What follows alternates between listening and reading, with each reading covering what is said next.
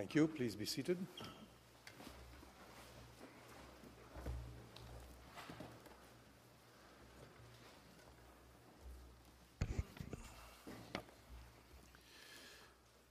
In the case of Jim Shot Both Sides et al. Against His Majesty the King, for the appellants, Jim Shot Both Sides et al., Gary Bifus, Brandon Miller, Eugene Meehan Kesey, Thomas Slade. For the intervener, Treaty and First Nations of Alberta, Kate Gunn. For the intervener, Lac Laronge, Glenn K. Epp, Eric L. Pentland. Pour l'intervenante, Inu Takwekan Washat Makmani. For the intervener, Inu Takwekat Awashat Makmaniutinam, Isabelle Boisvert-Chastenay, Marie-Claude André Grégoire. For the intervener, Robinson Huron Treaty Anishinabek, Diane J. Corbière, Catherine Bois Parker KC, and Christopher Albinati. For the intervener, Assembly of Manitoba Chiefs, Carly Fox. For the interveners, Cowichan Tribes et al., David M. Robbins, Jessica Proudfoot, and Alexis C. Gianellia. For the intervener, Federation of Sovereign Indigenous Nations, Ron S. Maurice and Geneviève Boulay. For the intervener, Assembly of First Nations, Adam Williamson and Stuart Woodkey. For the respondent, His Majesty the King, Dana Anderson, Anusha Arulia, and Amy Martin Leblanc. For the intervener, Attorney General of Ontario, Richard Ogden and Imran Kamal. For the intervener, Attorney General of Saskatchewan, Mitch McAdam KC. For the intervener, Attorney General of Alberta, Neil Dobson and Heather A. Campbell. Mr. Bifus.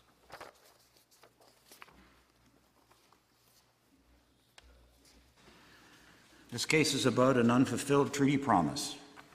I will discuss the inability of the Blood Tribe to vindicate that broken promise by obtaining a remedy in court, and my colleague, Mr. Miller, will discuss the change that was affected by Section 35 and the Crown prerogative. Roadmap of my submissions.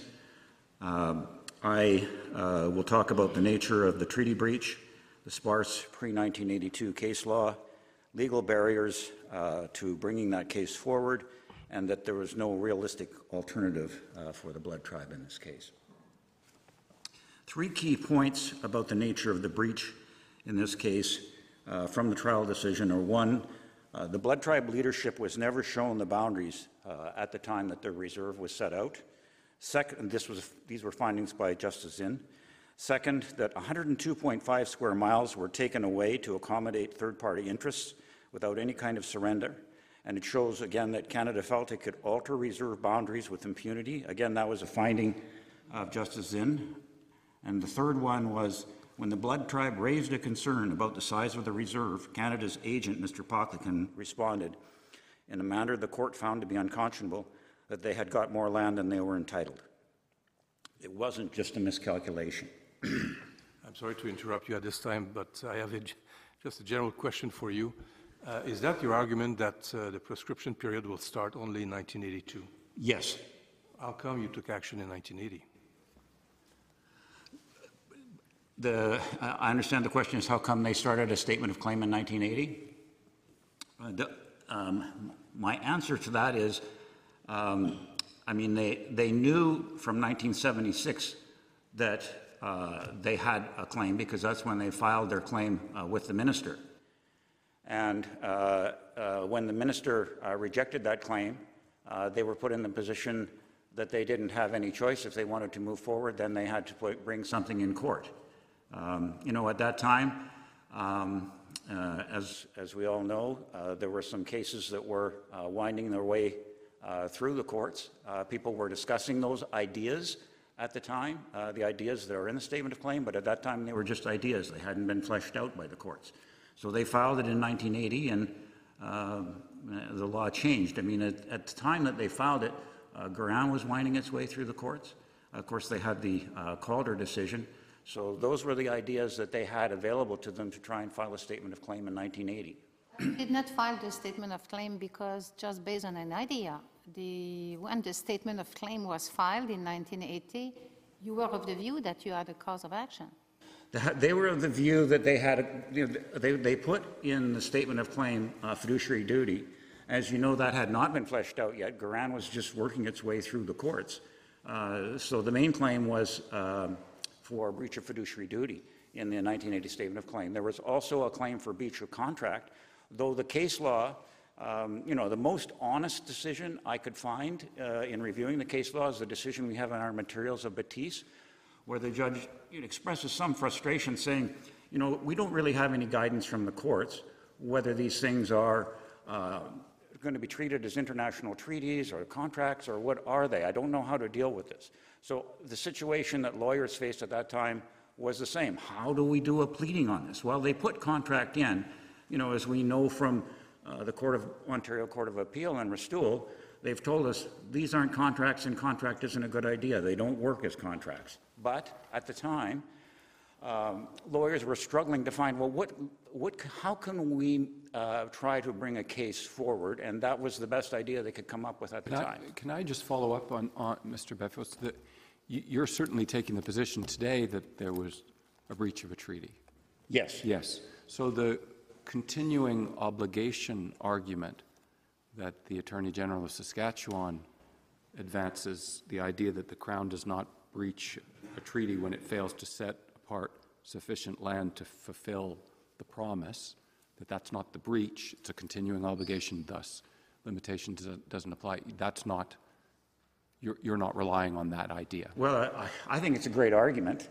I can we see made that, it at trial. Unfortunately, Justice Zinn didn't agree with us. Well, my point is not that it's a good or bad argument. My point is you're not relying on it here, because it sounds at loggerheads with the breach theory that you're advancing. We can't, because we didn't appeal Justice Zinn's ruling on that point. Is there any evidence in the record about the value of the land that constitutes the unfulfilled treaty obligation? I'm sure it's enormous, and it's probably more than $150 million, but is there anything in the record? There isn't anything on the record. What we know is, so we know from Justice Zinn's ruling it's 162.5 square miles. Now, Justice Zinn's ruling is in the middle of a trial. We're actually in the middle of a trial right now. The trial is bifurcated, so we haven't had the remedy portion of that trial yet, where that evidence would have been led. So, 162.5 square miles, 104,000 acres. You can Google it and find out that you'll be lucky to find a good piece of farmland in southern Alberta for $5,000. So there's no evidence, but, that's what give you an idea of what just the land value is without talking about loss of use.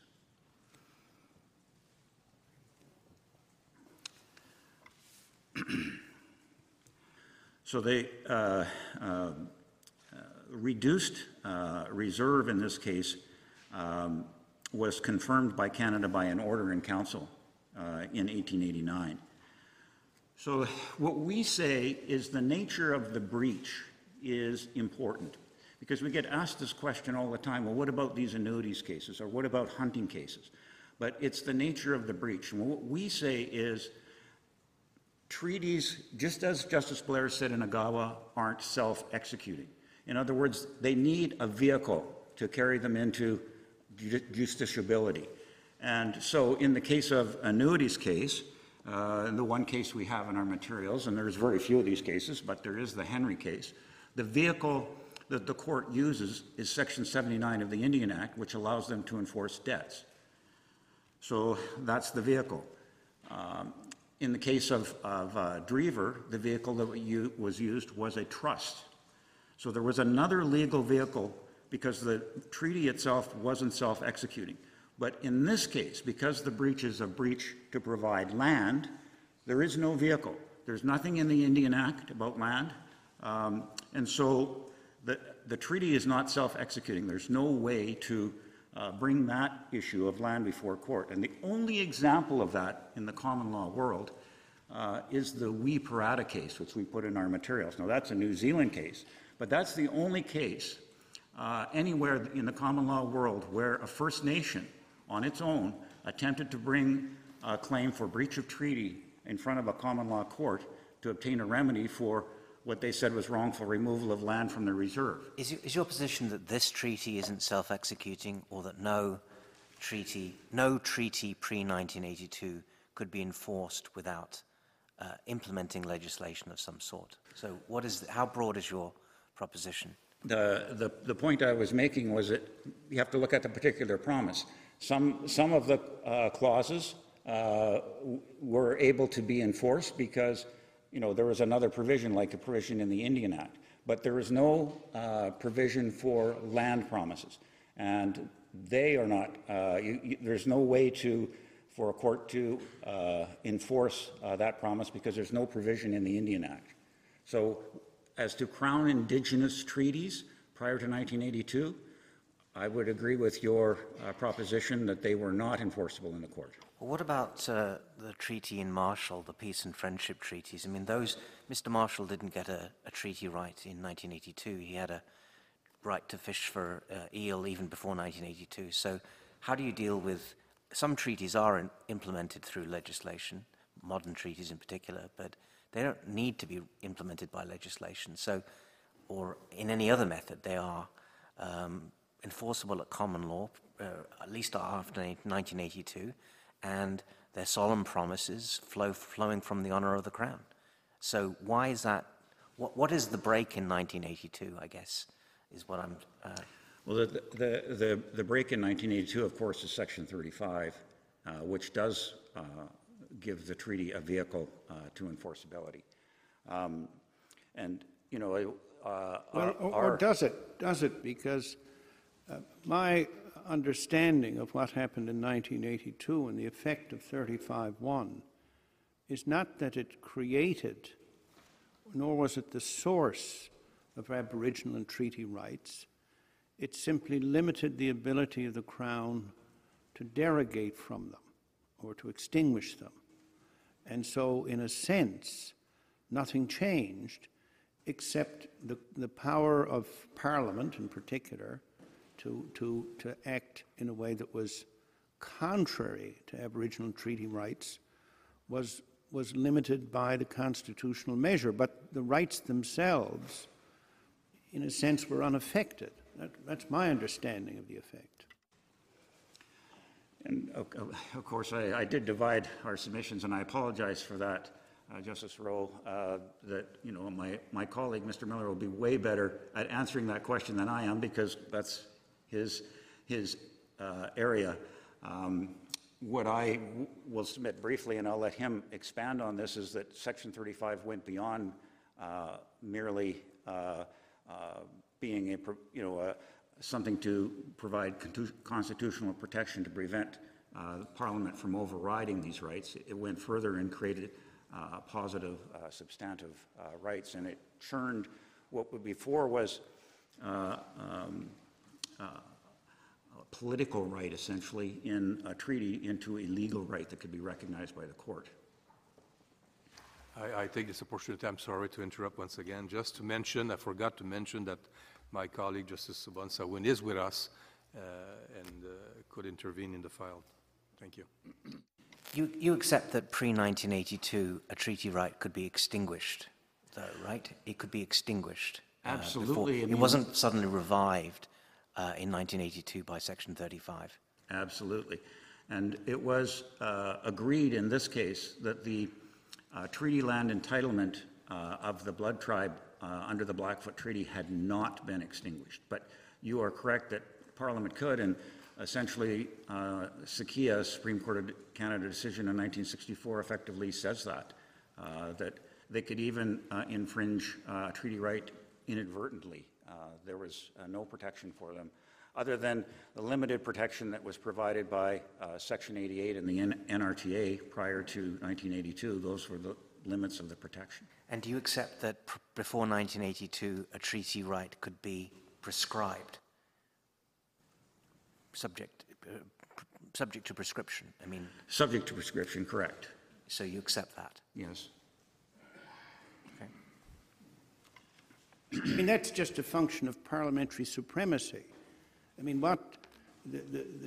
between the Parliament of Canada and the legislatures of the provinces, there was an exhaustive assignment of jurisdiction or legislative competence because there was no constitutional limitation on that.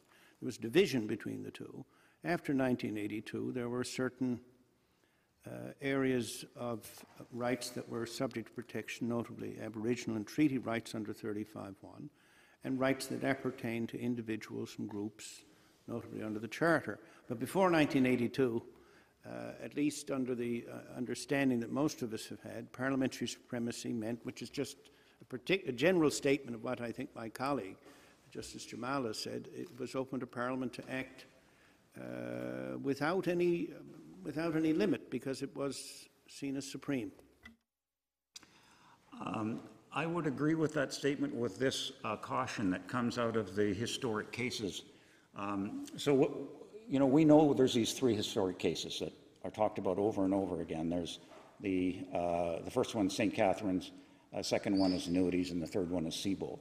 And what we submit those cases stand for is, in fact, Parliament was handcuffed and didn't rule supreme in this area because the Judicial Committee ruled that, oh yes, Parliament, you have the responsibility under 9124, but all the land rights are with the province. Even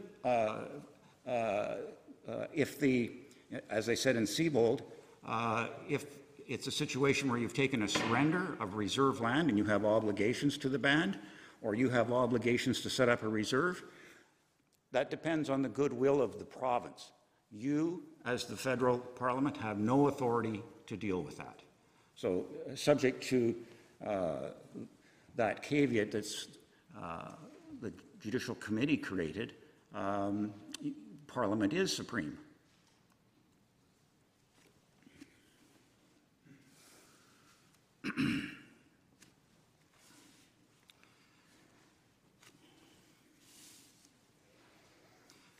So one of the things that comes out of those historic cases and has found its way now into some of the modern case law is the dissenting decisions of Justice Gwynne. And Justice Gwynne in Seabold said this anomaly in the law that I've described of how the federal government is responsible for First Nations and their reserves, but they have no ability to carry out that responsibility because land is in the hands of the province. Justice Gwynne, at that time, in a dissenting opinion, said that made the treaties a mockery. And I know now that Justice Gwynne's decision is pointed to say, well, you see, the honor of the crown was already a legal concept at his time. But the point that we want to make about Justice Gwynne's decisions, they are the dissent. They are what the law was not until his dissent was started to be referred to in cases like Marshall and Desautels. The annuities case from that time says, the Judicial Committee said that the promises and treaties were simply a personal obligation of the governor. And the point that I find interesting about the annuities case is, as you know, winding its way through the courts right now, and I believe coming to this court shortly, is the Restoule decision from the Ontario Court of Appeal. If the annuities case from 1897 decided anything on behalf of First Nations, you would think that that would be some discussion in the Restoule decision, but it's not. I mean, the First Nation just now is litigating its right to its annuity under its treaty. So, the cases, those historic cases, as much as was suggested in the Court of Appeal that they anchor a 120-year unbroken line of cases. Our submission is, if you look at them carefully, they do not. The other point I wanted to make was that prior to 1982, First Nations faced many barriers to bringing litigation forward. And those barriers are well set out by Professor Coyle in his article addressing Aboriginal land rights in Ontario. And he lists those, we have them in our materials, about that First Nations had limited access to records up till the late 20th century. And in fact, in the Ontario Intervenors Factum, they have put a case in from the Supreme Court, Thuan from 2017, which traces the history of the Crown immunity from discovery. The second point that Professor Coyle makes is that the First Nations had a lack of access to lawyers, which existed from 1927 to 1951. So again, not really an unbroken line. And then he points out that First Nations face controls over their spending and supervision of their affairs by federal Indian agents who were active in First Nation affairs right up until the 80s. And finally, there's many procedural and technical defenses unique to suits against the Crown. Some of them are mentioned in Restool, like Crown immunity.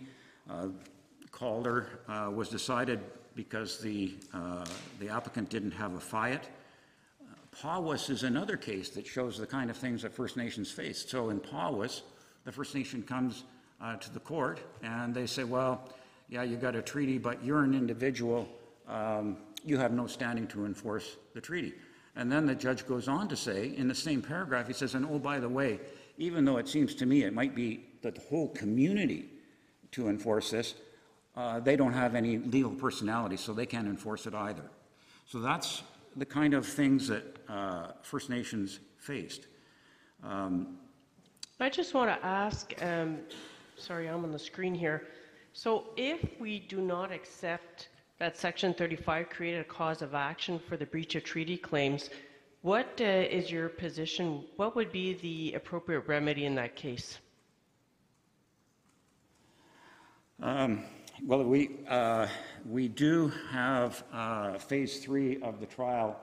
It hasn't been scheduled. It's depending on the outcome of this hearing. But in the statement of claim, the Blood Tribe also made a claim for declarations, and I anticipate that if we weren't able to proceed with a remedy for breach of treaty, then that would be the recourse that our client might look to.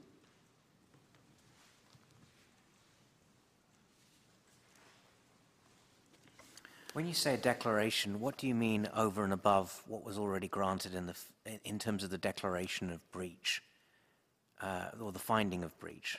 One calls it declaration. What is because I've looked at the statement of claim. What declaration are you seeking, assuming, based on the premise that my colleague just put to you?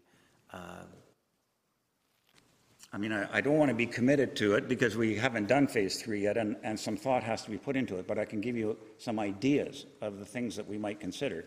So obviously, there was a finding at trial that a reserve had been created from the 1982 survey, which was a reserve of 650 square miles. So we might seek a declaration that a reserve had been created of 650 miles. So you might seek that declaration. You might seek a declaration that had never, another finding that it had never been surrendered. You might seek a declaration that under the Blackfoot Treaty, the Blood Tribe were entitled to a reserve of 710 square miles. Those would be some ideas. Aren't those already sort of subsumed in the findings of fact of Justice Zinn? Yes, though declarations were not issued because, like I said, we're kind of in the middle of a trial and that phase hasn't reached it. But yes, you are correct about that. And is it your position that those declarations sort of along the lines of Manitoba Métis may put a bit of a moral obligation on the Crown to do something? Because at the moment, until you file, the day before you filed your materials, there was no willingness to negotiate. but now they're willing to negotiate. And so making that sort of statement in this decision, rather than in a new phase, may be a way of actually putting some moral pressure on the Crown. Is that your view? Yes. I don't want to get technical here, but at a certain point, one is compelled to, because we are a court of law. The declaratory judgment is an important innovation in the common law, depending on your perspective, of relatively recent origin. It's only about 150 years old. It was available in Scots law before then. What it usually deals with is, if there is a given set of facts, here are the legal rights and obligations that follow from it. Where it differs from an ordinary judgment is that it does not make an order. It does not say, and therefore you are enjoined, and therefore damages are to be paid in a certain amount, etc. But it makes a determination of legal rights and obligations, but without a consequential order. This is, I think, distinct from findings of fact, as in what occurred. And as I said, I don't want to focus too much on the technical differences between findings of fact, which are binding because they have not been challenged and they're taken to be settled as to what occurred, versus what follows in terms of legal rights and obligations. So picking up on Justice Jamal's point, I think my ear is very open, shall we say, to the idea of declaratory statements, but I think we have to be mindful of the distinction between findings of fact and a declaration as to legal rights and obligations. And I'll just leave it at that for now. Well, thank you, Justice Rowe. And our position isn't different, and it's over time that I should sit down and let my colleague. Well, can I? I'm sorry to slow you down. Just to follow up on that, just so I understand correctly, if here we are in the middle of the proceedings in first instance, should we be cautious about making declarations about poisoning the waters for the next phase of the process? Do you see what I mean? I mean, if we get ahead of ourselves, Supreme Court runs into the china shop, makes its declarations, and suddenly the trial judge doesn't have the freedom that trial judges need to do their work. Yeah, I mean, it's hard for me to say that or speak to that. I think you've put your finger on a concern we have. Because, it's one of the difficulties with a bifurcated trial. You find yourself, in the Supreme Court, and the trial isn't finished yet. And so what about declarations? I share your concern, but I don't have the ultimate answer to it, I'm afraid. What about the order? Can I just ask you about the order, the judgment of Justice Zinn? Because Justice Zinn's judgment is interesting. It's the first three paragraphs anyway. He orders, part of the judgment is that under the treaty land entitlement, Blood Tribe was entitled to a reserve of 710 square miles. Canada is in breach of the treaty land entitlement, and then all claims are time barred. He could have simply said that any claims of the Blood Tribe under any treaty land entitlement are prescribed. The first two paragraphs seem to me to be what it is you're asking for by way, what you're calling a declaration. But they're already part of the judgment of the trial judge as a prelude to the claim, to the observation that the claims are time barred. So I'm trying to understand, what are you asking for over and above paragraphs 1 and 2 of the judgment? That would be the main thing, Justice Jamal. I mean, there would be, we obviously in phase 3 we would give it some careful consideration, but those would be the main things, correct? Thank you. Chief Justice, Justice Supreme Court, I will pick off where my friend Mr. Beefus ended. I know that you're getting into the issue with the declaration.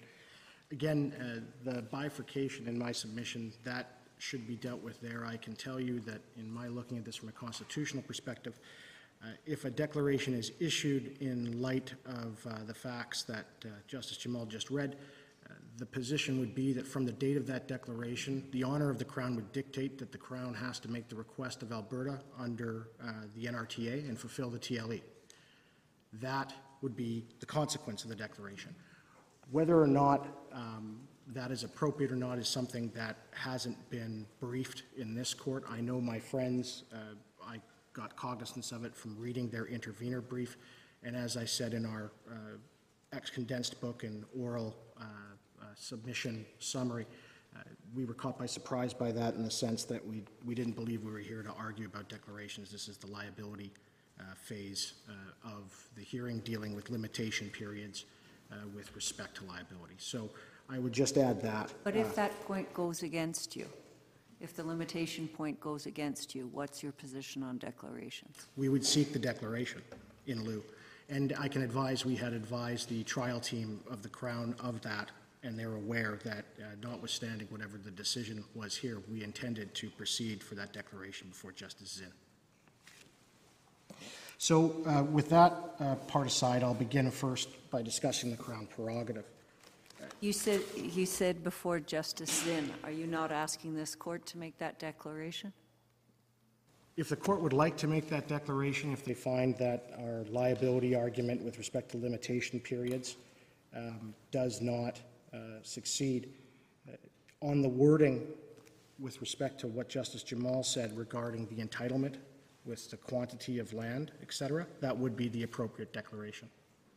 And that, but what you said about what would flow from the honour of the Crown and the request from Canada to Alberta under the NRTA, none of that's before us. That's going to be debated. Canada may take a different position about what the honour of the Crown requires. That's not before us. We simply affirm, and in fact, even Canada is saying the appeal should be dismissed, which would mean that the judgment of the trial judge, with those words excised that they disagree with, would be the order that would be made. And yes. That would mean that you would be entitled to make your request under the NRTA and under the honour of the Crown. Right, and so in that, just so there's an understanding, as you note that Alberta has opposed that that's even available. Of course, we can't force Canada to make that request. It's never at least been litigated. It would result in yet another proceeding if they refuse. If they don't refuse or the court orders them to, then they would have to make the request and Alberta would be able to contest it under Section 19 of the Federal Court Act. So here, that is the result of the declaration. I just want the court to understand. That's the merry-go-round that the Constitution would create. And that is something that may or may not be that this court is fine on these facts issuing the declaration, but we note that the respondent has only dealt with it in an intervener reply, and we haven't really made a full pitch on that in writing. So I just wanted to note that for the court. But I just want to make a logical point, I think, which is limitation periods do not extinguish rights. They bar a remedy. And if you say, there's a right, and then you add to that plus honour of the Crown equals legally enforceable obligation, then the limitation period disappears. And I understand the logic of it, but it seems to me almost a sleight of hand, right? Because you say, well, the limitation period is there, the remedy is barred, but then the remedy is not barred. So it seems to me to be, it's sort of internally incoherent, but maybe I'll have to struggle with that. Right. So I will first then, and I'll come back to the declaration. I don't want to waste my time before you, and I want to bring you back to the actual liability with respect to the availability of an actual. So when you come back to it, sorry to interrupt you, and I don't want to, you've been interrupted, so I will let you go with your argument. When you come back to it, advise us as to whether there may be unintended consequences of our making a declaration, given of bifurcated proceedings, in which case it may be wise for us to restrain ourselves, if that's in the best interest of your client. So dealing first with the issue of the Crown prerogative, and we submit that prior to 1982, whether or not treaties were fulfilled and obligations under them rested solely within the Crown prerogative. And I'll start with a brief quote from the great A.V. Dicey regarding the prerogatives. And as he states, every act with executive government can lawfully do without the authority of an act of Parliament is done in virtue of the royal prerogative. Now, what we do know is that reserve creation is done under the Crown prerogative. We know that entering into treaties is done under the Crown prerogative, and that's the power to do that. Then the question is this, what is the authority of the Crown to carry out treaty obligations? The only power for the Crown to carry out their treaty obligations rests in the Crown prerogative. There is no statute, there is no common law that authorized the carrying out of treaty obligations. And that's not just the law of prerogatives, that's right directly under the rule of law, which of course a lot of it originated with Dicey, and this court has accepted as a constitutional principle in the Quebec reference case and even prior, is that the authority to carry out a treaty obligation could only rest with the prerogative. It didn't come from Parliament.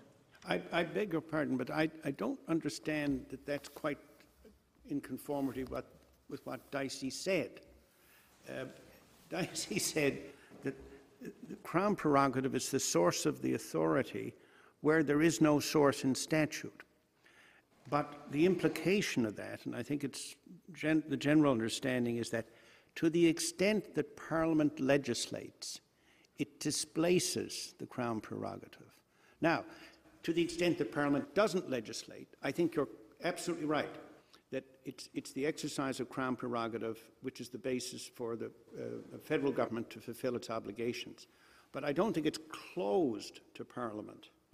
Right? Okay. No, and of course the Crown prerogative, and as it had, and that's how treaties became justiciable, has eliminated the Crown prerogative. Of course, the Crown prerogative originally existed in early English times. It was just that before even Parliament was there, and the Civil War, etc., all of that changed things.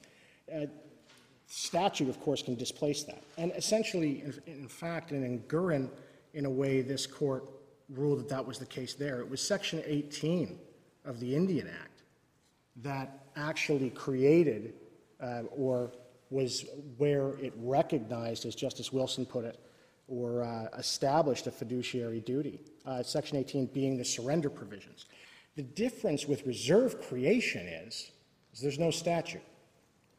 There was no statute. So even applying the Gurin common law from 1984, we didn't have a statutory hook to hang our hat on, which was not just an issue was the Indigenous interest there, but the court found that it was Section 18 that recognized or essentially satisfied the court that it allowed for jurisdiction.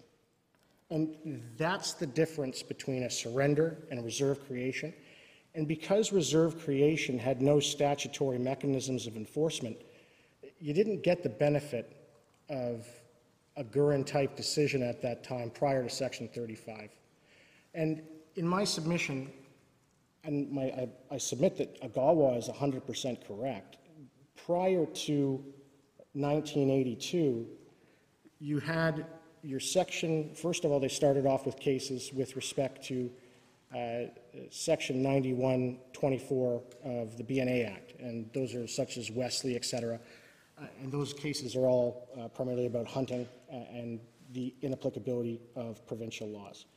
In 1951, of course, they passed what was then Section 87, which is now Section 88. It was mostly in response to a lower-level fight on 9124. I believe it's the Commanda decision. It went the other way. It said that the provincial parliament could actually infringe on treaty rights and Aboriginal rights. So they put in Section 88, or Section 87, which is now 88, to clarify that. Litigants then stopped relying on 9124 and primarily rely on 88. Then you also had the cases like Henry and Drever that relied basically on the provisions of the Indian Act, which were then Section 79, dealing with contracts, debts, and wrongs. Though Drever itself just talks about trust and created a trust as the vehicle, it didn't enforce the treaty, and neither did Henry. It simply said that these annuities are a debt, and yes, the court there, Justice Burbage, who was actually was the author of the criminal code, he's quite the fellow, and the first federal court judge, he comments it's a contract. But the problem with the Blood Tribe, even if you did proceed on the contract theory as was pled, it's not, this treaty wasn't enforceable as a contract, and I've provided you the decision from the New Brunswick Court of Appeal of Kelly and Nevers on that point. Because there was no land description, it required a survey, it required that survey had to be based upon the count of individual Blood Tribe members, and because of that, as a contract, if you follow Kelly and Nevers, it wasn't an enforceable contract. So you couldn't proceed really under the contract theory. Now, I understand the question, well, why did you file? The fact is they went through the ministerial established claims proceeding through the minister, filing in 76. The minister denies that in 78. So I'm sure that Mr. Young, KC, was sitting there going, well, what do we do? And he wanted to file within 2 years, and they pled something. There was theories in academic commentary about the contract theory, about the trust theory, and then about the fiduciary duty. It was theories. And there was no case that said otherwise or that said for or against. Gurin, it has to be remembered, and this court stated in Sparrow that it has to be remembered that Gurin was decided after Section 35(1) came to be. The court specifically says that. And what I take from that comment is this, is that we know, and prior to Gurin being decided, I believe Hill v. the Church of Scientology had been decided, or maybe it was a little bit later, but the court recognized that constitutional values can influence common law. And I would submit to you what Gurin really was, why that changed from what Justice Ledane said in the court below regarding everything being under the political trust doctrine and merely moral obligations, et cetera, and likely as well the Crown prerogative, that Section 35(1) changed that and it influenced the common law in Gurin. And that's what I submit the court is saying when they say in Sparrow that it has to be remembered that Gurin came about after Section 35(1), not before.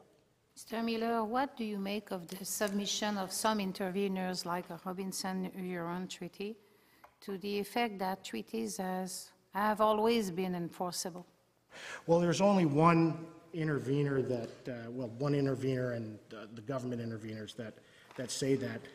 Of course, it's in their interest for this court to retroactively find that treaties were enforceable with respect to the government interveners. But I would submit Ogg was correct and most correct in stating the law exactly as it was in 1983 was Professor Douglas Sanders.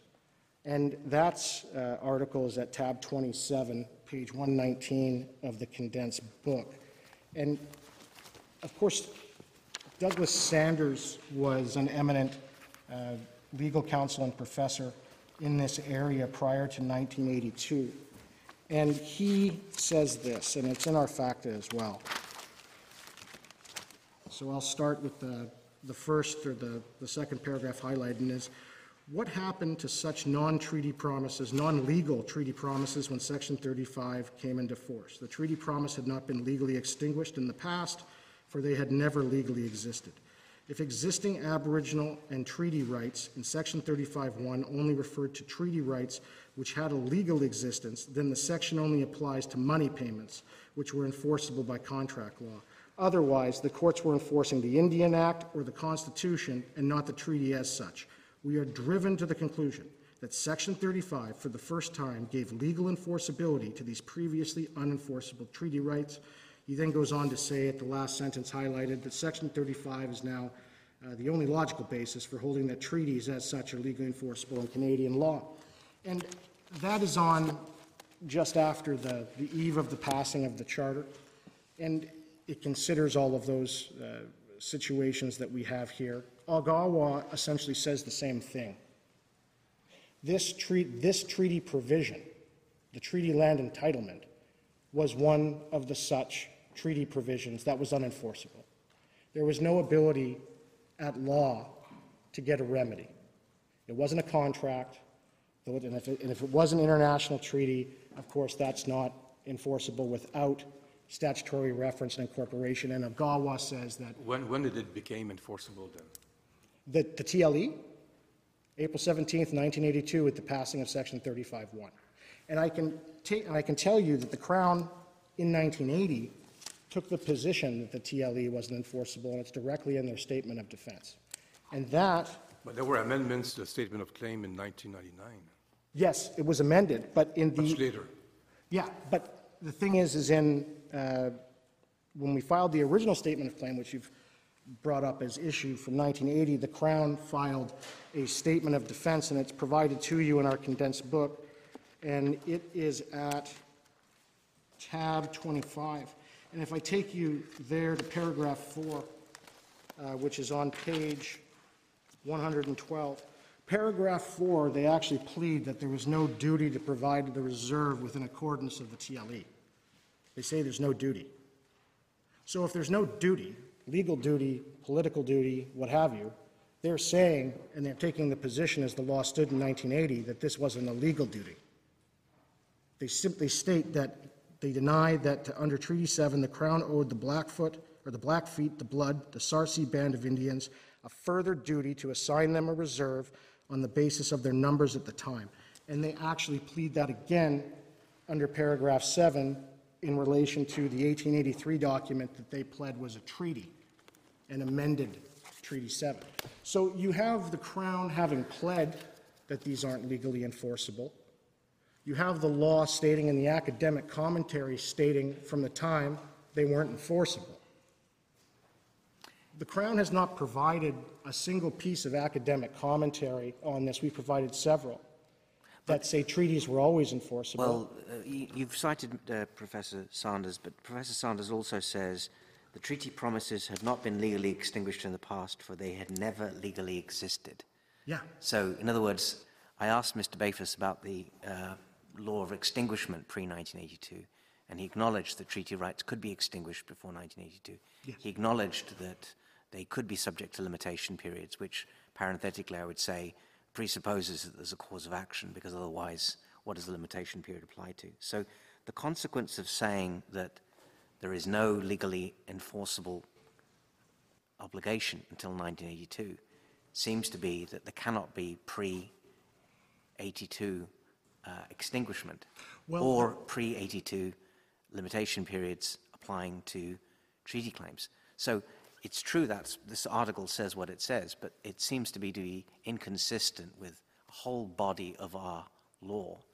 And so I'd like to understand how that works. I can tell you there doesn't exist a case prior to 1982 that a treaty was enforced outside of Section 9124 in considering a jurisdictional issue, outside Section 88 of the Indian Act, or outside the sort of Section 79 situation. There's none. There was no common law that said a breach of treaty or that the Crown is legally obligated to fulfill treaty obligations. That didn't happen until the first time, which was stated in 1997 in the Badger decision. So this court had had treaties come before them in a number of cases under Section 88 in particular, Saikia, others, and at no time did this court say what the court then said in Badger, that treaties were legally binding on the Crown. And that's because at that time, the treaties were subject to the Crown prerogative. And the Crown prerogative, being the power to fulfill treaty obligations, it's also immune from consideration. Okay, but it's interesting. We're back into A.V. Dicey world now. But I have always understood the relationship between the sovereignty of the Canadian state and the obligations owed to Indigenous peoples, either under treaty or on Indigenous rights, is that while the Canadian state is sovereign, there are obligations that appertain to the exercise of that sovereignty, and that the Crown is bound by its honor or whatever, and by legal obligations to fulfill its commitments. And to say that, Crown prerogative or parliamentary supremacy, in the end, before 1982, it was open to the federal government to say, we will extinguish, we will act in a way that derogates from. And I think that's the conventional view. But it doesn't mean that the obligations didn't exist. And to the extent that they were not extinguished or derogated from, they continued to subsist. And then in 1982, suddenly the authority of Parliament or the Crown to derogate or to extinguish was almost eliminated. It wasn't entirely eliminated. So the obligations were always there, it seems to me. Well, the obligations may have been there, but they were considered political or within the Crown prerogative. And you have commentary to that effect, and even from this court, particularly Trash O.J., talking about the obligations to First Nations, and that's a Treaty 3 case, talking that they're political in nature, the goodwill of the sovereign. You have Lord Watson talking to the same effect. All of the academic articles we've provided you, it's not just Sanders, talk about those issues. In particular, I know that it's also in the article we've provided you, My Hovercraft is Full of Eels, from Professor Leonard Rotman. He talks about how those comments in both St. Catharines Milling as well as in the annuities case were adopted in Psychia and other cases, and that they recognized that treaty enforceability was merely a political obligation or personal obligation of the sovereign. I understand the obligation was there. Unfortunately, it wasn't legally enforceable in the breach. To enforce it in the breach would be to actually question the honor of the Crown and to say that the Crown didn't act honorably. So when your friends say at paragraph 33 of their factum, in response to your position that treaties were considered political matters before 82, and they say it directly conflicts with the jurisprudence, so these can all be explained away. You say Henry, Drever, Powys, Wesley, White and Bob, Sikia, Moses, Dennis, Taylor, Tenisco, yes. All of the, not to mention annuities and Hay River. These can all be explained away. None of these deal with it. So when Indigenous peoples were relying on treaty terms to defend themselves against, say, regulatory or criminal prosecution, this was not rooted in anything that contradicts your position on No, political. When they defended themselves in regulatory proceedings, they either relied on Section 88 or Section 9124. You won't find a case where it says that the treaty in of itself protects them. It doesn't. It didn't. In fact, Psychia basically said otherwise. It said Parliament can do what it wants, and that the treaty, even though the Migratory Birds Convention breached it, they didn't find that there was a breach. They just said that it basically interfered with it and it prevailed. So at the end of the day, there is not a single case prior to 1982 where a treaty was relied on as a common law right. The common law didn't recognize it as a right. And that's one of the things that I submit this court has to do.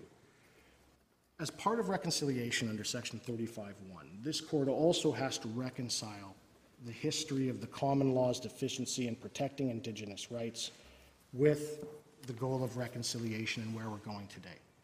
And by retroactively recognizing the right, or recognizing that treaties were enforceable, which, as Douglas Sanders said, he didn't think this court would ever do, by retroactively recognizing it in order for the Crown to avoid a claim on the basis of a limitation period, I submit that is just not in keeping with Section 35(1) at all. This court needs to come to grips with the history of the common law's deficiencies in an effort to achieve the goals of reconciliation. The common law was deficient. It didn't allow the enforcement of this specific treaty right because it wasn't recognized in statute and it couldn't be dressed up as a trust. We tried to argue the trust in the court below. You saw. In fact, we relied on Drever to say we had a trust. That was dismissed. We didn't have a trust. We didn't have a statutory right. All we had was Section 35(1). But just to understand,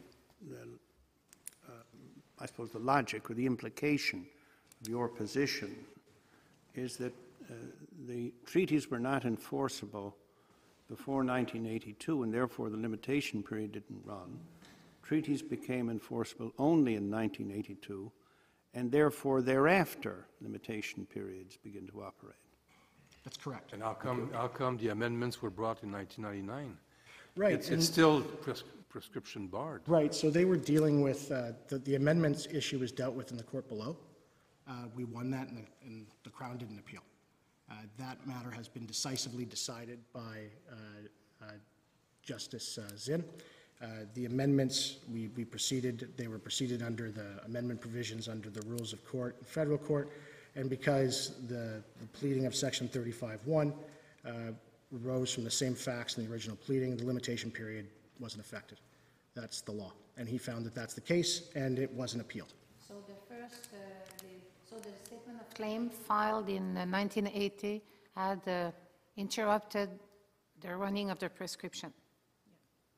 Is it your point on the... No, is that there's no, with respect to the delay in the amendment that Justice Wagner is making reference to, it was inconsequential and dealt with by Justice Zinn, and he ruled in our favor, and the Crown never appealed that point.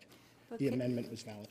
Can I get you back? I mean, the argument that you put forward in terms of no juridical basis to enforce treaty rights pre-1982, I understand that that preserves your claim, but there was another way you could have argued this, which is you can't have limitations, periods, in respect of treaty rights, whether it's before 1982 or after 1982. And you haven't argued that. Well, we did at trial. We argued everything. But you're not arguing that here. We didn't appeal it. They were dismissed. The argument there was twofold, was actually a lot what the interveners are saying, and then partly with respect to 9124. Yes, we were just, the clients were content with the ruling they had for the treaty land entitlement under Section 35(1), and the Crown appealed solely on limitations, and so we dealt with it that way. But we dealt with it there. I would submit, and to be fair to the interveners, though we submit our case turns on whether or not there was the legal basis to bring this specific treaty claim, a TLE, prior to 1982, determines this issue.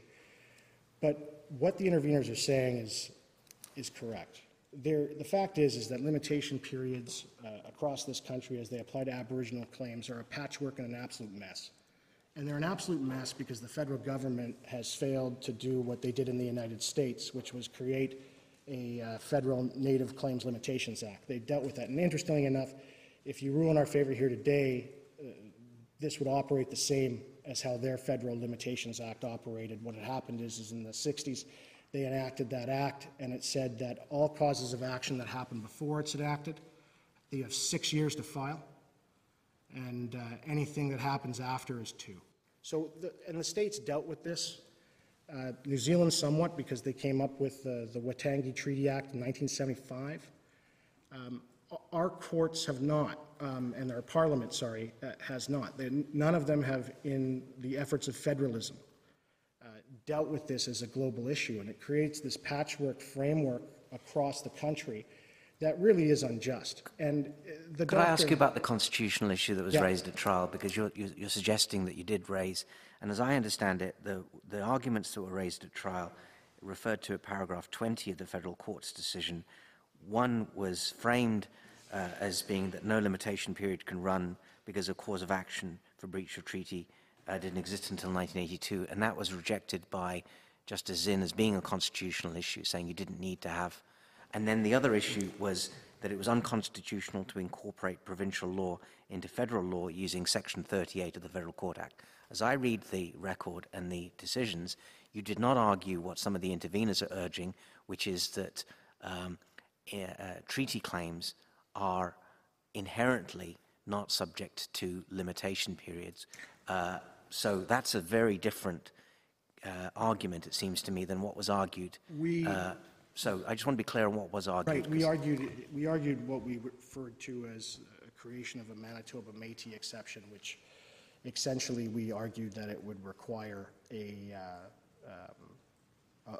different consideration in the vein of a Sparrow justification test, which I think is actually what the interveners are arguing. I believe that's what we put before Justice Zinn. We did file a notice of constitutional question. I think it's available in the documents provided, but if not, I can have that provided to you. It'll set out what we argued and make it clear, if that answers the question. Yes. So in my submission, the ruling in Agawa, the comments in Sanders, the comments from great Professor Green, as well as from Michael Coyle, all of which say that treaty obligations were only enforceable at the whim of statute prior to 1982, they're correct. There had to be a legal vehicle, and there wasn't one. And the Crown prerogative to carry out treaty obligations, particularly this treaty obligation, wasn't degraded by legislation or anything until Section 35(1) came to be. And that's this issue. It's not like a surrender. Section 18 is this court hung their hat on that. We don't have the benefit, unfortunately, in looking at Ross River and other jurisprudence of anything that dealt with reserve creation, that removed it. And it's unfortunate, and that is why we argued the cases we did. I see I'm running out of time. I also put to you that pursuant to the case of Watkins and Olveson, and in Justice Rowe's recent consideration of that case in Nevson, the doctrine of incrementalism, as he's labeled it, and I think is a correct label, in considering the doctrine of incrementalism at paragraphs 17 to 19 of that case, which is at page 147 to 148 of our condensed book, I submit to you that applying the doctrine of incrementalism to a situation prior to 1982, or but for Section 35(1) coming to exist, this court would not have recognized a cause of action for breach of the TLE. It's just, it was too much of a major responsibility of law reform in order to do that, and that law reform came in the way of Section 35(1) with all of the consultations, committees, and drafting, et cetera, of that right. And as to state from Mr. Nicholas, who gave evidence at that committee, that's the one quote we could find that was in Professor Dodek's book. You know, the problem that he was saying it was having is that treaty rights were being infringed without any form of compensation. And that goes to what at least the First Nations, I understand this court doesn't accept originalism, and I understand the transcripts have marginal weight, but it gives you an understanding of where the First Nations were coming from when Section 35(1) was being debated and drafted. And that is what we're trying to deal with here. With respect to my friend's submission that Section 15 of the Charter has no bearing, with great respect, this court has already stated that the Section 35(1) falls under the purview of minority rights, and this court, in the decision of Corbier, stated that ancestral and reserve lands go directly to the cultural identity of Indigenous peoples under Section 15 of the Charter. So I would submit what's good for Section 35 is good for Section 15. What's good for Section 15 is good for Section 35. And like in Ravendal, you should find limitation periods don't begin to run until Section 35(1) comes into be, insofar as it's a treaty right that wasn't enforceable at statute. And this is such a right. And I ask the court to find that specifically. Lastly, I see, if I may have this last point, I would like to mention that the limitation period that my friends rely upon from the Crown is the basket clause in Section 5(1)(g) of the Limitations Act. I pointed this out in the intervener reply brief. The thing is the Crown also concedes at paragraph 64 of their brief that a breach of treaty does not fit into any of the categories in Section 5(1). If this court even finds that treaties were actionable prior to Section 35(1), it's questionable whether or not 5(g) even applies, because if you apply the limited class rule to that provision, which courts in Alberta have done, and I provided you the TURTA provision, if it doesn't come within the class or kind of those enumerated before it, that basket clause wouldn't catch a breach of treaty. And I submit to you that in 1970, the reason there's nothing of that kind is because nothing of the kind of cause of action and breach of treaty existed. But even if there did, the basket clause, given the different items that precede it, I submit to you that the basket clause shouldn't be interpreted as having caught a breach of treaty in any event. I think the comments from both levels of court and Restool would support that as well. Thank you very much. So those are my submissions, and thank you. Thank you. Kate Gunn. Good morning. The Treaty 8 First Nations of Alberta intervene on this appeal to provide submissions on the interpretation and application of limitations legislation when raised in the context of historic treaty breaches. The Treaty 8 First Nations submit that the Crown's treaty promises must always be fulfilled, and that limitations legislation should not ever be used as basis to prevent the fulfillment of those obligations. When raised in the context of historic treaty breaches, the Treaty 8 First Nations provide the following 3 points regarding the correct principles and considerations for this court to apply. Firstly, courts should adopt a contextual approach to the interpretation and application of limitations legislation in treaty claims. Treaty claims relate to the sacred promises made by the Crown to its First Nation treaty partners. They are based on breaches which arise in the context of colonization, including Crown actions and policies which have historically, expressly or implicitly, prevented First Nations from exercising their laws and dispossessed them from their lands, cultures, and communities. Claims of this nature are distinct from private disputes between individual litigants. Considering this context is critical if reconciliation is to be achieved. In the absence of this contextual approach, historic wrongs are left unaddressed without the issue being addressed on the merits. As such, on this appeal, Treaty 8 First Nations submit that when the Crown raises the issue of limitations in a treaty claim, courts should be directed to consider the significance and the unique nature of the Crown treaty promises. The fact that the Crown remains obligated to act honorably and to fulfill those promises, and the ongoing pervasive impacts of Crown policies and actions which have functioned to prevent First Nations from initiating legal action or otherwise enforcing the Crown's treaty obligations. Secondly, limitations legislation must not frustrate the fulfillment of the Crown's treaty promises. Treaties are sacred, constitutionally protected agreements. Mutual promises that they contain are to be honored and upheld as long as the sun rises and the river flows.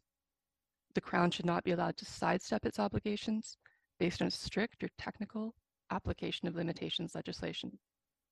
As such, where the Crown seeks to rely on limitations as a defense in treaty claims, courts should apply principles of statutory and treaty interpretation, which provide that doubtful or ambiguous expressions be resolved in favor of First Nations, and that limitations on the rights of First Nations be narrowly construed.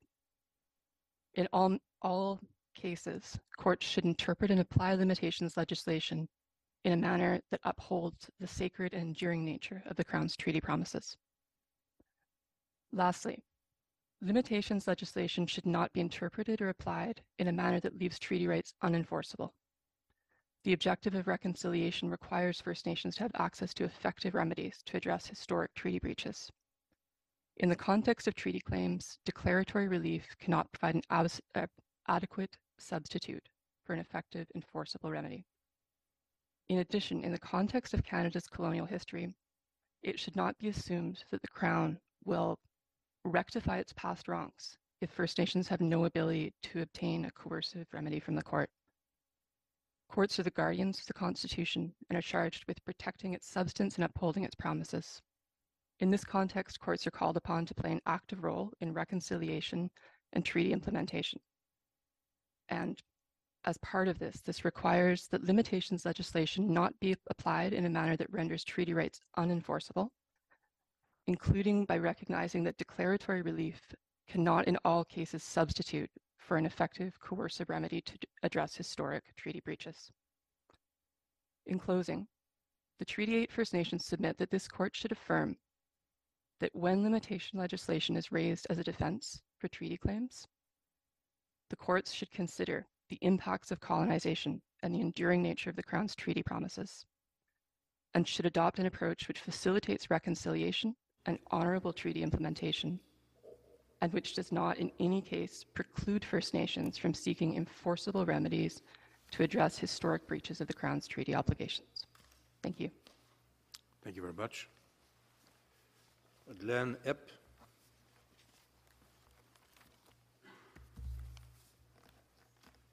Chief Justice, Justices, I represent Lac La Ronge First Nation. They're an adherent to Treaty Number 6, and as all adherents to treaties, they're entitled to a diligent and purpose fulfillment of the solemn promises made therein.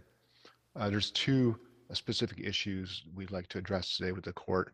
The first being the Court of Appeals decision below and Canada's reliance on the Specific Claims Tribunal as an alternative remedy. The second point I'd like to talk about is the requirement that whenever there is an infringement of a treaty right, that infringement should be justified as set out in Sparrow.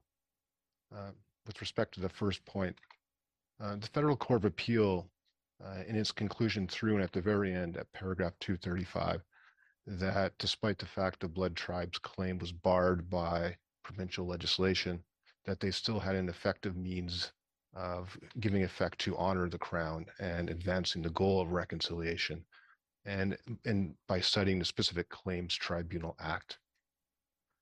Canada also, in their factum, relies on the Specific Claims Tribunal Act in two ways. First, in suggesting that it is a means of an effective alternative for giving effect to honor the Crown and advancing the goal of reconciliation. And secondly, Canada also suggests in its factum that having the ability to pursue the claim in the tribunal, there's no need for the court here to exercise discretion and grant a declaration. As we point out in our factum, it would be an error for the court to assume that the Specific Claims Tribunal provides an effective alternative remedy without actually conducting any analysis as to what remedy the tribunal could provide. As we set out in our factum, the tribunal can only award monetary compensation.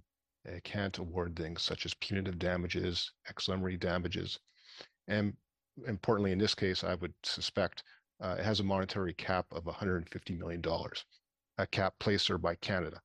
So as discussed earlier with the appellant, I would suggest in Blood Tribe's case, they're well over that cap, and thus there's no effective remedy for them there. Now, considering this overall, the issue of Specific Claims Tribunal as a remedy was considered in Watson versus Canada, where the federal court did reason that the tribunal did not provide an alternative remedy because it could only issue monetary compensation. As Watson suggested, there must be a principled assessment of the adequacy of the alternative remedy. I would suggest that whenever there is a situation where there's a breach of a constitutional right, such as here, Section 35, the court should be conducting an analysis to see whether or not there is an adequate remedy available. With respect to my second point, in this case, we involve limitations legislation, which seems to directly infringe upon a treaty right. As set out in R versus Sparrow, anytime there's an infringement and by legislation, including that legislation must have a valid objective, and that the objective must be in a manner that's done to uphold honor of the Crown. R versus Badger also talked about anytime there is an infringement that erodes an important aspect of a right, that there should be an analysis to see if it was justified. I would suggest in this case, and in any treaty case, there should be a factual undertaking, along the lines of Marshall, to see was there a right with respect to enforceability. I would suggest that in most cases, yes, whether an oral term or implied, the treaties were thought to be enforceable. And thus, I would suggest in any case where you're going to infringe upon that right, a right to enforcement of a solemn obligation. Analysis needs to be done along the lines that was done in Sparrow to see whether the objective was correct and see whether or not that abides with the honor of the Crown. As we conclude my factum, Lacrange submits that whenever there is a substantive limitation on a constitutional treaty right, there must be justification. This concludes looking at proportionality of that limitation. For instance, was there a rational connection? Was there minimal impairment? And was impact proportional to what was achieved? And thank you. Those are submissions of Lacrange. Thank you very much. Isabelle Boisvert-Chastenay. Oui, bonjour, Monsieur Juge. Good day, Chief Justice, Justices. The Innu of Takwakan Washatmak Maniutenam would like to discuss their treaty rights under the treaty that they signed with the Europeans. They date back even to the time of the French regime. And we are intervening here to state that limitations simply do not apply to any claims of violations of Aboriginal rights, be it before or after the adoption of Section 35 of the Constitution Act of 1982. Aboriginal rights and treaty rights are a very specific and distinct type of right. They are sui generis, and they are the only rights that have been constitutionalized. And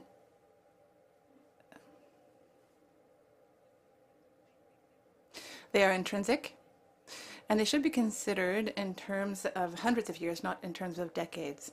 So the rights, the Aboriginal and treaty rights, are very significant, and they should not be subject to limitation because of the impacts that they could have. I have a question. In your factum, you state that you can test the authority of Wewakum and Lehman, those two decisions. So we should not follow those rulings, and you say that in terms that really Lehman only discusses the administration of goods, but I have it in front of me, and the court states, among other things, that the litigation also dealt with rights under a treaty because the land that the band had a right to under the treaty was not provided to them because they were not given aid or agricultural equipment during a famine. So I may be wrong, correct me if I am wrong, but I think this is very relevant. So how can we say that no? So in Wewickham, in paragraph 121, in its obiter, the court talked about limitations in the context of a fiduciary duty with regard to the administration of goods. And it was taken up later in Lehman in your quote. And so this cannot be extended to all claims of rights for Indigenous peoples, and we saw that as well in Métis Manitoba, because there the court concluded rightly in our opinion, because they stated that consideration must be more specific. It cannot just be extended that way. So what you're saying is that Wewakam does not but address treaty rights. You think, though, that Lehman was the wrong decision. That's right. Wewakam was based on a fiduciary duty, based on the administration of goods, and that was taken up and extended in Lehman, and the obiter paragraph was taken up by the following case law. But what we are saying is that, in fact, we agree with the court's decision in Manitoba Métis Federation, where there was a different tack taken, because when it comes to the principles that must apply to Indigenous rights that are set out in Manitoba Métis Federation, include the honor of the Crown, reconciliation, access to justice, and the UN Declaration on the Rights of Indigenous People. So the Innu of Washat Makmani Utanam state that this leads the court to conclude that limitations are not applicable when it comes to the violations of Aboriginal rights and treaty rights. I have a question for you. Are you saying that there is recourse to enforce treaties and that they existed long before 1982? Yes. Of course, there were a number of difficulties, technical, legal, and financial ones that might prevent First Nations from taking action. But according to us, it was possible to start action, even though it was incredibly difficult and sometimes impossible for certain Indigenous communities. So your position differs from the appellant. That is right. Thank you.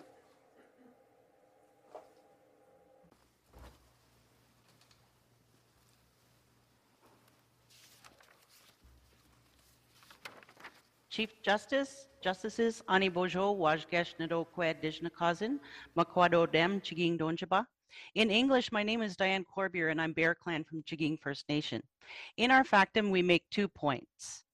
The first point is that treaties have always been enforceable. Treaties are instruments of intersocietal law drawing on both Indigenous law and the common law. Canadian courts were always capable of enforcing treaties, but for many years, the continuing force of Indigenous laws and the intersocietal nature of treaties was not fully embraced.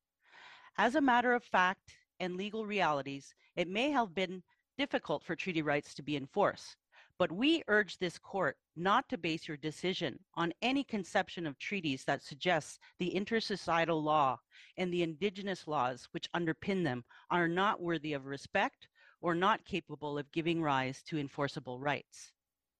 The second is that a more critical framework is needed for considering the application of limitation periods to treaty claims. Central to both points is the sui generis nature of treaties, which emerges from the fact that Indigenous law was an equal part of the intersocietal legal framework at the time treaties were made. As such, Indigenous law and common law must be treated as equally worthy of respect and consideration in defining and enforcing the terms of treaties. The principle is based based on the nature of treaties themselves and not upon the enactment of Section 35(1). This court has repeatedly affirmed the sui generis nature of treaties as relationships based on the mutual respect and recognition of each party's autonomy intended to create mutually binding obligations which serve to reconcile pre-existing Indigenous sovereignty with assumed Crown sovereignty. The sui generis nature of treaties as reconciliatory relationships flows from their historical and legal context and the common intention of the treaty parties. The principle of giving equal weight to the Indigenous perspective in determining the common intention of the treaty parties was clearly affirmed by this court in Marshall.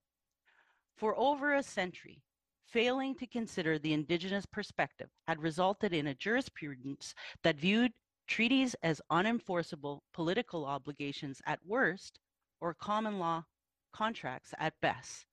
We know today, just as the representatives of the Crown knew when the treaties were made, that Indigenous peoples have laws that apply to their understanding of treaties. Just as Indigenous laws are equally part of the legal landscape when entering into treaty relationships, it stands that they remain equally important to issues that are determinative of the substantive protection and enforcement of treaty relationships. The law that defines the treaty relationship must also define the character and consequences of the parties' actions. That law cannot be unilaterally altered by one party, especially in a completely self-interested way, without fundamentally altering the nature of the treaty relationship. Unilaterally depriving Indigenous peoples access to judicial remedies for historic breaches of treaties fundamentally alters the substantive nature of the treaty relation. There is no honor in allowing governments to break treaty promises and then hide behind their own laws and policy by granting themselves a substantive entitlement to avoid or mitigate the consequences. It ignores the Indigenous perspective and suggests that treaty rights exist only at the sufferance of the Crown's laws and perspectives. One of the consequences of focusing on the common law perspective is that an entire branch of treaty jurisprudence dealing with sui generis remedies for treaty breaches was left undeveloped. The nascent jurisprudence is only beginning to take shape, and the imperative of reconciliation requires that this growth be carefully safeguarded to ensure it continues to flourish. If blunt barriers, such as unilateral imposition of statutory limitation periods, are found to apply, this jurisprudence could die on the vine. It bears remembering that the Crown pledges its honor upon entering into a treaty relationship, and they are tasked with diligently implementing treaty promises. And yet, the clear pattern which emerges from history is that when governments break treaty promises, it is the Indigenous treaty partners who are directly harmed. The bottom line is that the court must equally consider Indigenous laws and perspectives in defining and enforcing treaty relationships. Thank you. Thank you very much. Carly Fox. Good morning. On behalf of the Assembly of Manitoba Chiefs, we respectfully ask that this court consider the application of statutes of limitation to treaty-based claims in light of the nation-to-nation relationship entered into by First Nations and the Crown. In many situations, the Crown has violated its obligations under treaty and utilized colonial laws to shield itself from accountability before Canadian courts for these breaches. The inability to enforce treaty rights is contrary to the constitutional imperative of reconciliation and exacerbates the harm suffered by First Nations due to the Crown's failure to honor its treaty promises. Long before the arrival of Europeans, First Nations thrived on these lands as sovereign nations, governed by their distinctive laws and inherent rights bestowed upon them by the Creator. Sovereign First Nations entered sacred treaties with the Crown on a nation-to-nation basis to establish a lasting, mutually beneficial relationship with obligations to last as long as the sun shines, the grass grows, and the rivers flow. This court has recognized that First Nations in what is now Canada have never been conquered. By entering treaty, First Nations never agreed to relinquish their laws and jurisdiction in favor of the Crown. As stated by Professor Alan Hanna, First Nations did not consent to shift the treaty relationship from one of autonomous partners to one of paternalistic subjugation. Post-treaty, the Crown imposed its colonial legal system on its treaty partners, suppressing First Nations laws and jurisdiction, violating solemn and sacred treaty promises, and enacting laws and policies aimed at assimilating First Nations. While the Crown has benefited from the treaty relationship, its dishonorable conduct has resulted in land dispossession, legal marginalization, intergenerational trauma, attempted assimilation, and economic disparity among its treaty partners. The Assembly of Manitoba Chiefs asked this court to hold the Crown accountable for more than a century of dishonorable conduct and repeated treaty violations. This court has acknowledged the unique nature of treaties as sacred and solemn agreements. This acknowledgement must extend beyond rhetoric to afford treaties their fundamental and continuing status. While limitation periods may serve valid policy rationales, this court in Manitoba Métis Federation acknowledged that unique rationales must sometimes prevail in the Aboriginal context. The Assembly of Manitoba Chiefs submits that repairing and reinvigorating the nation-to-nation relationship between the Crown and First Nations, as affirmed by the treaties, is one such rationale. As long as Canadian courts permit the Crown to shield itself from liability for violations of treaty based on passage of time, reconciliation will remain unfulfilled. Compelling the Crown to meaningfully resolve treaty-based claims will reinvigorate the treaty relationship. Courts can enhance negotiations and establish enforceable mechanisms for compensation that guide negotiated outcomes on more equitable terms. Other processes, including the specific claims process, may fall short due to limitations created by the Crown. The Assembly of Manitoba Chiefs asked this court to recognize the evolving societal and legal landscape calling for meaningful reconciliation. The Crown's use of limitation periods and treaty claims is inconsistent with Canada's commitments and societal demand for reconciliation. The Truth and Reconciliation Commission called for the amendment of statutes of limitation to eliminate the availability of this defense in Indigenous peoples' actions against the Crown for historical abuses. The National Inquiry into Missing and Murdered Indigenous Women and Girls identified colonial violence against Indigenous peoples as genocide. Canada, having endorsed the United Nations Declaration on the Rights of Indigenous Peoples without qualification and enacting the United Nations Declaration on the Rights of Indigenous Peoples Act, has committed to take all measures necessary to ensure that the laws of Canada are consistent with UNDRIP. Advancing reconciliation requires rectifying the existing imbalance in the treaty relationship. Failure to do so risks providing inadequate remedies for Crown violations of treaty promises and affords undue discretion to the Crown in fulfilling its treaty obligations. Thank you. Thank you very much. David Robbins. Chief Justice, Justices, the Cowichan interveners are each representative plaintiffs in a site-specific Aboriginal title case currently at trial in BC Supreme Court. Today is day 497 at trial, with closing arguments continuing this month. They have sought declarations relating to unauthorized and unjustified Crown infringement of Cowichan Aboriginal title due to the historic Crown sale of their national village site absent any treaty. And the defendant, British Columbia, has raised limitation defenses and relies upon the decision under appeal in this hearing. So the Cowichan bring an Aboriginal title as opposed to treaty rights perspective on this appeal, and they humbly ask this court, in making its decision, to be cognizant of three brief points. The first is that any conclusion in this appeal about whether a treaty right was enforceable prior to 1982 has no bearing on whether Aboriginal title was enforceable. This is due to the distinctions between treaty rights and Aboriginal title in terms of their origin and structure, their treatment by the courts, and the jurisdictional setting in which a case arises. These differences have implications for when a right became legally enforceable. And for example, prior to this court's 1997 decision in Delgamuukw, there was no legal recognition that unextinguished Aboriginal title existed generally at law in British Columbia. Thus, Aboriginal people situated there generally did not have a right to bring an action for a declaration of unauthorized or unjustified Crown infringement of their title until at least the date of that judgment. The Cowichan respectfully asks this court to take care in this appeal to avoid general statements that may unintentionally impact the running of any limitation periods in the Aboriginal title context. The second point is with respect to this court's consideration of declaratory relief.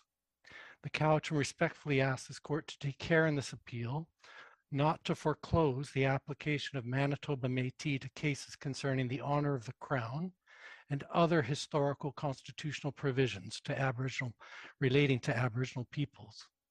In Manitoba Métis, this court provided principled guidance for when limitation statutes will not bar the courts from exercising their discretion to grant declaratory relief in Aboriginal claims. It did so without closing the categories of Aboriginal claims to which this exception applies. A narrow interpretation that declaratory relief is only available in the unique circumstances of Manitoba Métis is not in line with the court's reasoning in that case, which was grounded in the honor of the Crown being at stake since the time of Crown sovereignty, its ultimate purpose having always been reconciliation, and the principle of constitutionality. The Cowichan say these matters are at stake not only in the implementation of Section 35, but also historical constitutional provisions relating to Aboriginal peoples dating back to 1871, as in the British Columbia Terms of Union, which is at issue in the Cowichan case. Thirdly, the lower courts here considered limitation periods to be constitutionally sound because they do not extinguish rights, but merely bar remedies based on those rights. And respectfully, the Cowichan asks this court to have regard that this is wrong in law generally, and wrong is applied to Aboriginal title claims. They say this court's decisions in Tolleson, Markovich, and Castillo are clear that limitation periods are substantive, not merely prejudicial. But regardless, in the specific context of an action based on unauthorized or unjustified Crown infringement of existing Aboriginal title, to bar a remedy can have a substantive effect. Courts in Ontario and British Columbia have found that as the right of possession is fundamental to the bundle of rights that make up Aboriginal title, if there is no right to regain exclusive possession, then the underlying Aboriginal title is effectively extinguished. A province cannot extinguish Aboriginal title through the passage of time and the application of a Limitation Act barring remedies. This has always been contrary to our constitutional division of powers.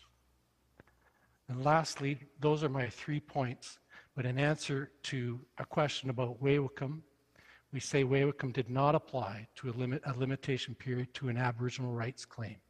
This is clear from paragraphs 10 and 12 of the judgment, indicating the case did not involve Aboriginal rights or title, but rather the administration of reserve interests created after the Aboriginal plaintiffs began moving into the disputed area in 1875, which is well after Crown sovereignty in 1846. Thank you very much. Those are our submissions. Ron Maurice. Good morning, Chief Justice, Justices. I appear on behalf of the Federation of Saskatchewan Indian Nations, otherwise known as the FSIN, and I'm joined today by Geneviève Boulay. The FSIN represents 74 First Nations across 6 treaty areas in what is now known as Saskatchewan, namely Treaties 2, 4, 5, 6, 8, and 10. FSIN advocates for the negotiation and litigation of claims related to the interpretation and fulfillment of treaty rights on behalf of its member nations. This appeal is about whether provincial limitation statutes can bar First Nations from enforcing their treaty rights within the Canadian legal system. In particular, this Honourable Court is being asked to determine whether provincial limitation statutes, which were incorporated by reference into a general federal statute many years before the entrenchment of Aboriginal and treaty rights into the Constitution in 1982, can operate to bar First Nations from enforcing their treaty rights or seeking remedies for their breach. This obviously will have profound implications for the constitutional rights of all First Nations, and maybe perhaps one of the most important cases this court will hear in some time. It's been more than 40 years since Section 35(1) entrenched constitutional or Aboriginal and treaty rights in our Constitution, but yet there's still more than 1,000 unresolved specific claims and legal actions that have been asserted by First Nations involving allegations of breaches of treaty. Now, of course, I'm going to turn to paragraph 7 of my brief, but while it's been acknowledged that everyone would generally prefer negotiation over litigation, it's of utmost importance for First Nations to have recourse to the courts when the Crown declines to negotiate or discussions reach an impasse. Without recourse to the courts, the Crown could effectively ignore Aboriginal and treaty rights with impunity. So there's a Latin maximum that basically stands for the principle that where there is a right, there is a remedy. So it's illogical to say on the one hand that treaty rights are protected by the Constitution, entrenched in that Constitution as the supreme law of our land, but yet they have no recourse to the courts to seek a remedy for breach or non-fulfillment of a treaty right to land. It would be cold comfort indeed to First Nations to hear that their rights are protected by the Constitution on the one hand, but they cannot seek recourse to the courts or seek damages for a breach of that obligation. So without access to the courts to vindicate and enforce a treaty obligation, and that means sometimes seeking damages or remedies for breach, the constitutional recognition of a right would be meaningless. And that could not have been the intention of Section 35(1). I would note in passing as well that the UN Declaration on the Rights of Indigenous Peoples also calls for effective mechanisms for the prevention of and redress for claims involving the dispossession of lands, territories, or resources. Also calls for mechanisms for the enforcement of treaties and agreements. And without access to the courts, that would be impossible. In terms of, my friend just mentioned, Mr. Robbins referred to the Tollefson case, and I would submit that any semantical distinction between barring an action or a remedy, abrogation, or extinguishing treaty rights is really a distinction without a difference. The trend in the common law is to clearly recognize that limitation laws are substantive. They're not merely procedural, as some of the older cases might suggest. We submit as well that the referential incorporation of a provincial limitation period into a federal limitation statute does not meet the test required to show an intention to extinguish a treaty right or bar a remedy for its breach. Now, there are really two conflicting lines of authority that are now being canvassed before this court. On the one hand, you have the Delgamuuk and Chilcotin cases, which we submit got it right. And then the other line of cases like Weewakam and Lehman are either not correct in law or can be distinguished on their facts. Speaking to the Delgamuuk line, it's very clear in that case that the court, and this court said that treaty rights or rights protected under Section 35(1) can never be extinguished by the referential incorporation of a provincial limitation statute. Thank you. Only Canada has the constitutional authority to extinguish those types of rights. Thank you very much. Thank you. Adam Williamson. Good morning, Chief Justice, Justices. My name is Adam Williamson, and it's my pleasure to be speaking with you again today on behalf of the Assembly of First Nations. I will be briefly speaking to the unique nature of treaties and how provincial limitation should not be a basis for precluding the Crown from giving due effect to the solemn promises they represent, and how this is ultimately supported by virtue of Canada's adoption of the United Nations Declaration on the Right of Indigenous Peoples Act, UNDRIPA. The AFN cannot understate the unique nature of the treaty relationship as between First Nations and the Crown. This court has repeatedly considered this relationship, noting that treaties are sui generis agreements representing an exchange of solemn promises between the Crown and First Nations, whose very nature is sacred. They're far more than contracts. These solemn agreements intended to last indefinitely and be honored by the Crown so long as the sun rises and the river flows. In the context of their implementation, the Crown must act with honor and integrity, avoiding even the appearance of sharp dealing. This is necessary as treaties serve to reconcile pre-existing First Nation sovereignty with assumed Crown sovereignty and define the rights guaranteed by Section 35. It is always assumed that the Crown intends to fulfill its treaty promises. Now, the AFN submits that the application of provincial limitation regimes in the context of claims for breach of treaty certainly bears consideration by the court in this matter. For the AFN, this court's comments in Manitoba Métis have direct bearing, particularly in its reflection on the fact that the policy rationales underlying limitation statutes simply do not apply in the Aboriginal context, which the AFN submits is emphasized in the context of claims for breach of treaty. For the AFN, the unique and sacred nature of treaties with First Nations demands that a unique approach be taken with respect to any efforts which have the effect of subverting the Crown's solemn promises, which this court has affirmed one should assume the Crown always intends to fulfill. Now, a true analysis that should be considered by this court with respect to the application of these limitation periods is one of justification and reconciliation. The AFN would submit that neither Lehman nor Weewakam should be relied on to subvert such analysis in the context of claims for breach of treaty, despite being relied on by the Crown for such purposes to date. Briefly, Weewakam addressed a claim for breach of fiduciary duty by the Crown and the consideration of the application of provincial limitations thereto. It was solely in this context of a claim for equitable relief that the court considered the issue and the off-cited policies associated with the application of limitations legislation. Critically, the First Nations context at issue supported the court's conclusion. With respect to Lehman, this court did not directly speak to provincial limitation periods in the context of claims for breach of treaty. Instead, it generalized its application based upon a brief reference to Wickwickium, and that the policies behind limitation periods applied as much to Aboriginal claims as to other claims. This court provided no further analysis as to why provincial limitations legislation was equally applicable in the context of claims for breach of treaty, despite their very unique and solemn nature. The AFN submits that the generalization of the application of provincial limitation periods in the context of equitable claims for those based on breach of treaty, as was done in Layman, neglected the controlling question of what is required to maintain the honor of the Crown and to reflect reconciliation between the Crown and Aboriginal peoples with respect to the interests at stake, and also the fact that reconciliation is the fundamental objective of the modern law of Aboriginal and treaty rights.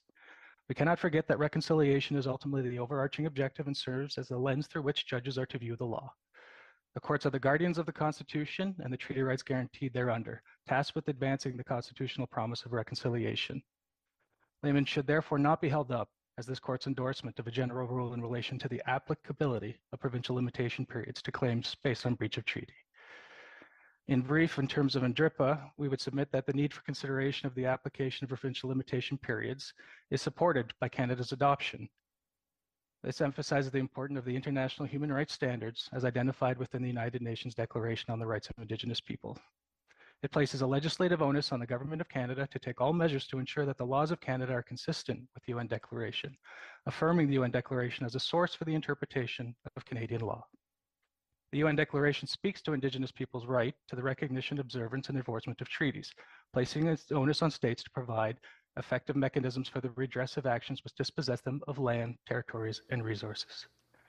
The AFN submits that federal legislation which undermines these rights, including by way of the incorporation by reference of provincial limitation regimes, are inconsistent with these international standards and Canada's commitments to their implementation domestically. These standards speak to the need for consideration of the application of provincial limitation regimes to claims for breach of treaty, grounded in analysis of justification and reconciliation as reflected on by this court in Manitoba Métis. For these reasons, the AFN submits that the application of provincial limitation regimes to claims for breach of treaty does not accord with reconciliation or this government's commitments as outlined in NDRIPA, and should not act to prohibit the court's intervention in this and other matters based on claims of breach of treaty, absent an analysis predicated on justification and reconciliation. Thank you very much. Barring any questions, those are my submissions. Thank you very much. The court will take its morning break, 15 minutes.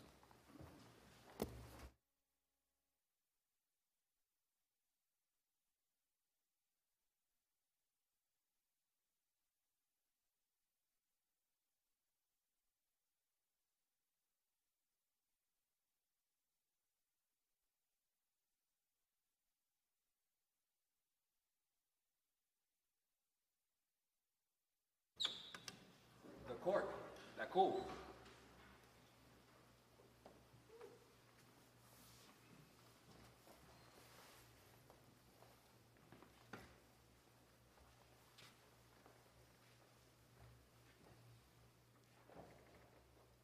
Thank you. Please be seated. Diana Anderson.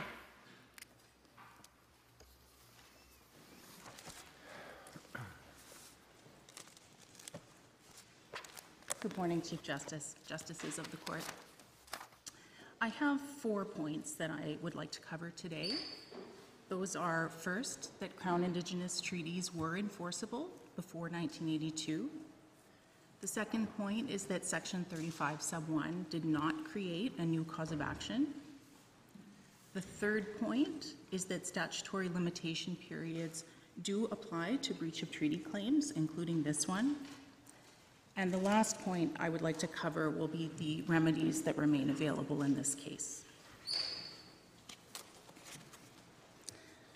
So starting first with the enforceability of Crown Indigenous treaties, this of course is the main issue that has been raised by the appellants in this case. And the Federal Court of Appeals analysis on this point was very squarely situated in this court's jurisprudence and was correct. There are a number of cases, all of which have been put into our factum in paragraphs 30. But I just want to highlight a couple of them today. And the first one I want to highlight is the annuities case, the 1895 and 96 Province of Ontario and Dominion of Canada case. And there's three important points that come out of that case. The first is that the Crown said that the treaties were legal obligations, and in fact, in that case, the Crown paid the annuities up front before the matter came to court, the court only needing to decide which emanation of the Crown was responsible for those payments. So there was a concession in that case. The Crown saw the treaties as legally enforceable. The second point arising from that case is that the court said the treaties are legal obligations. The court agreed, both the Supreme Court of Canada and the Privy Council. And third, the Supreme Court of Canada in that case, Justice Gwynne, albeit in dissent, made his foundational statement about the honor of the Crown compelling fulfillment of treaty promises. And that statement has been taken up by this court on a number of occasions, and we've included those excerpts in your condensed book.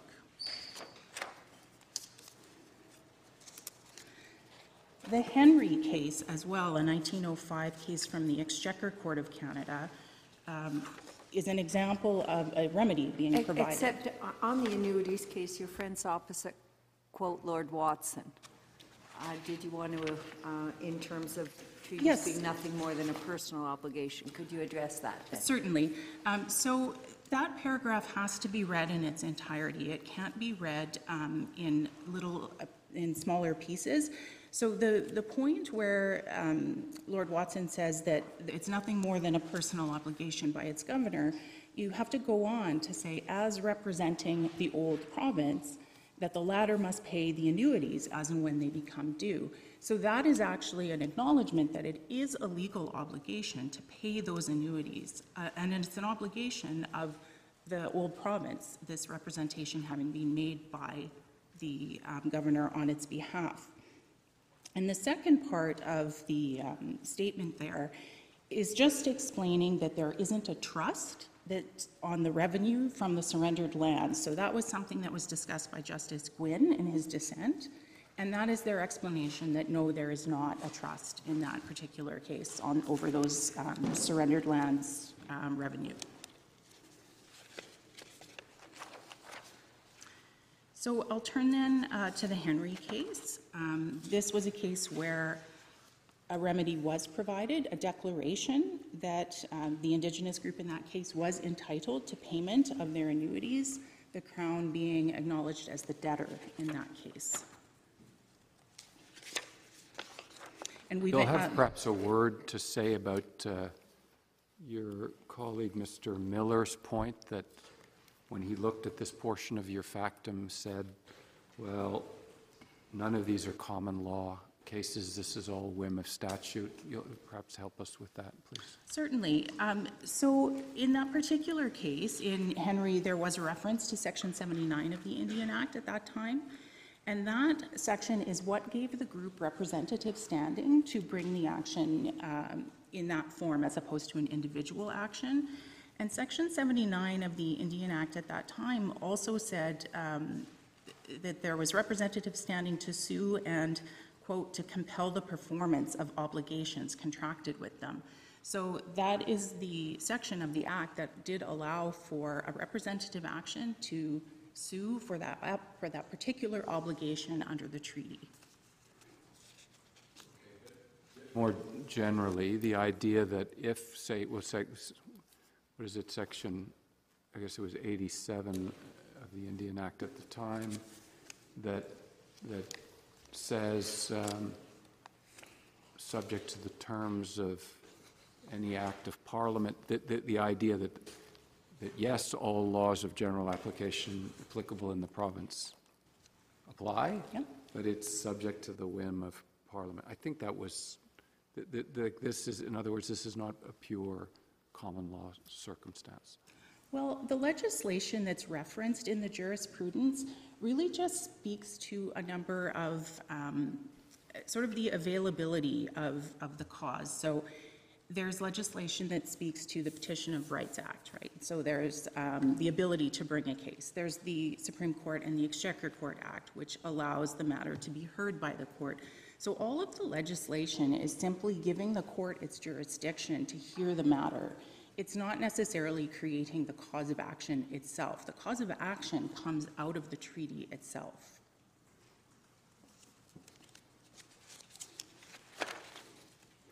I'll just move back to a brief description of the Drever case from 1935.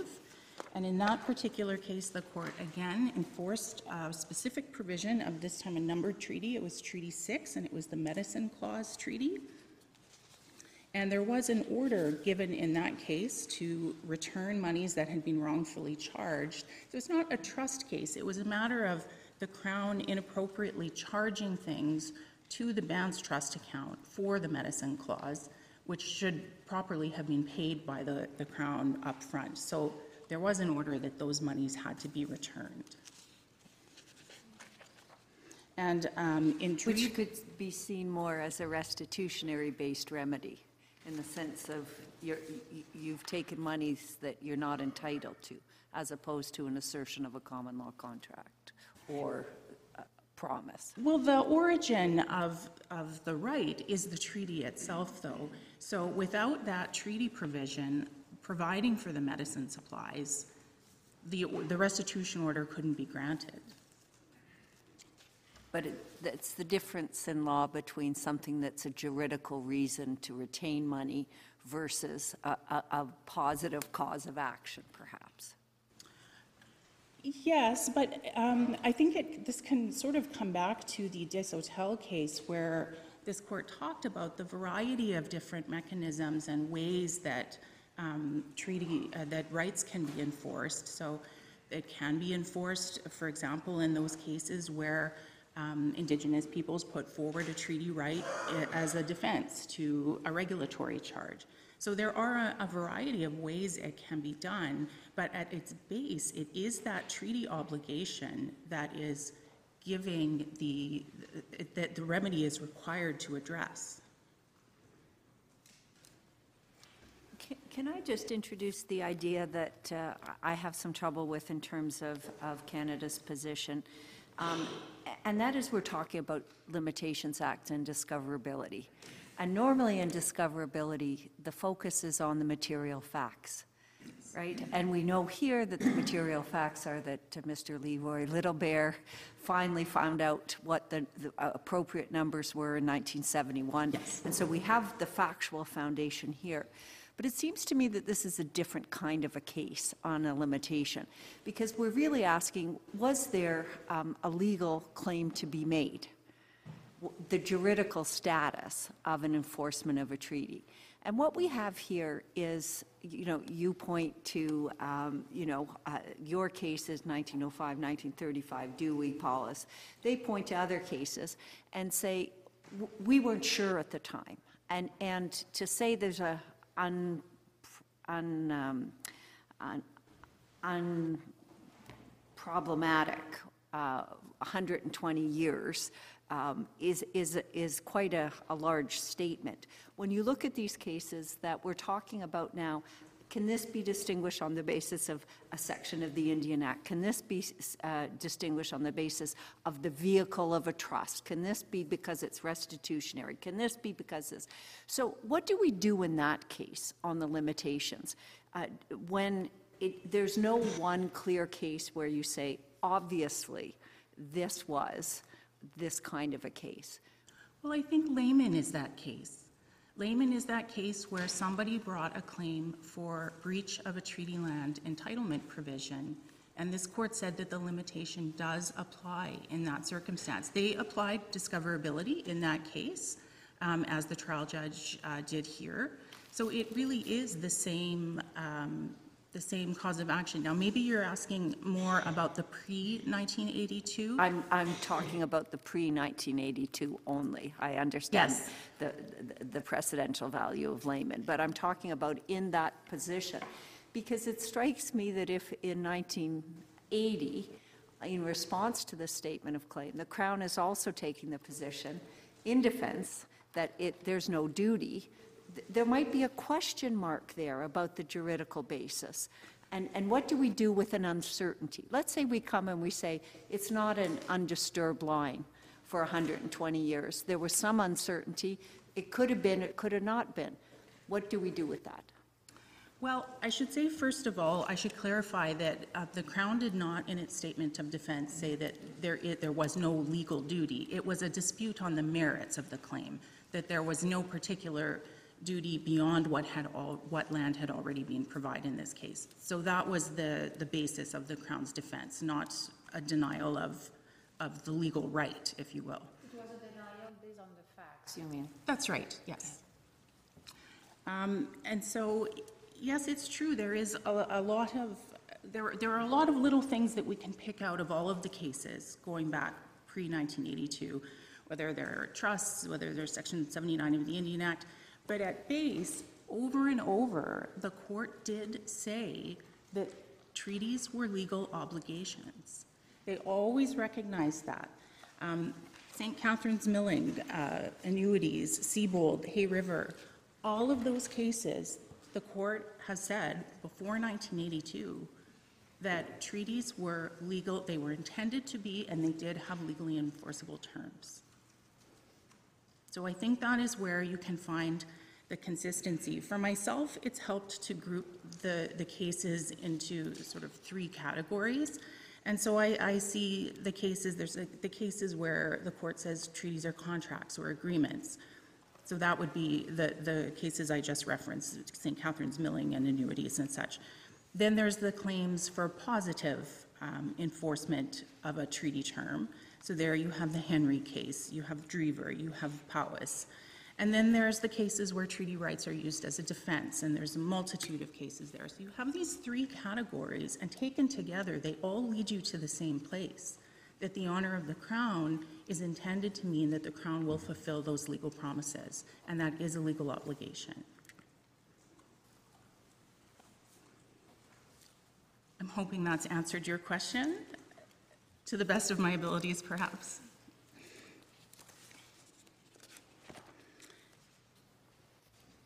So as I just referenced Hay River and Powys, and again, both of those cases really do speak to the importance of a treaty. And although there is some suggestion that perhaps treaties weren't recognized as sui generis solemn agreements before 1985 in Simon, in fact, in Powys, the Federal Court Trial Division in 1980 said that treaties are difficult to define. They are special in nature.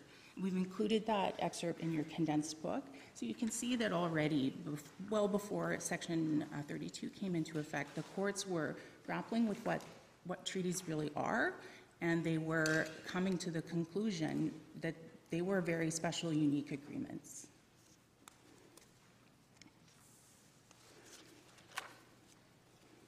I mean, when I read the cases, notably the ones to which you refer, I don't think there's what you call a consistency in doctrinal conception or definition. And to try to read the cases as being entirely consistent would involve you in an exercise that, you know, you cannot reconcile everything they say. But what I'm taking from your submissions, if I understand them correctly, is that while the JCPC and the Supreme Court and the Exchequer Court and the Federal Court may have used various formulations as to the character or the nature of the obligations, there is a consistent thread that they are, in fact, legal obligations. That's quite right, yes. Yes, that, I think you're understanding exactly our position. And the point on federal legislation, I think we've probably already covered this now, but the legislation that was referenced throughout was really just about granting the courts their jurisdiction and granting appellants representative standing. And so that is how we get to a place where treaties were enforced in those cases.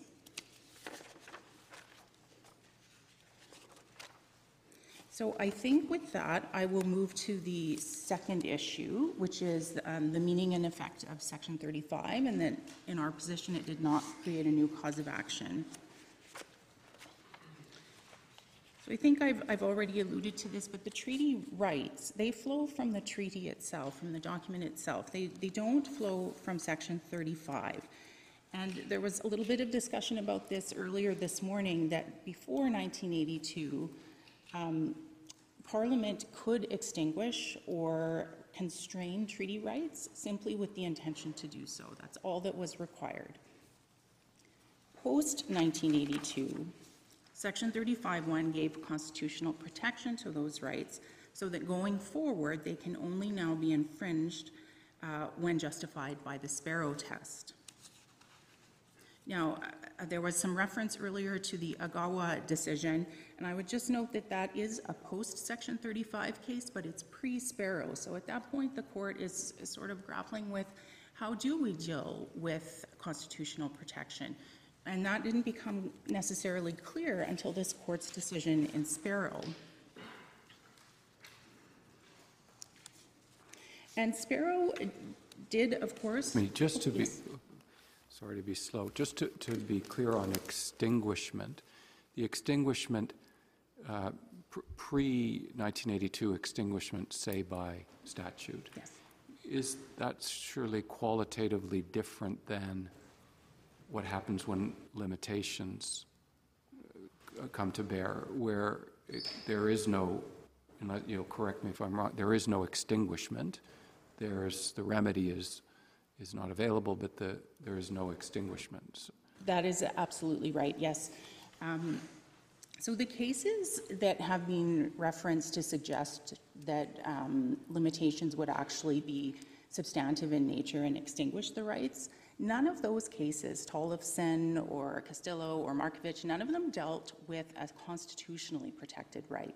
And that right here, I'll be clear in our position, the TLE right in Treaty 7 does remain intact today. It was not extinguished prior to 1982, and it is an existing right today.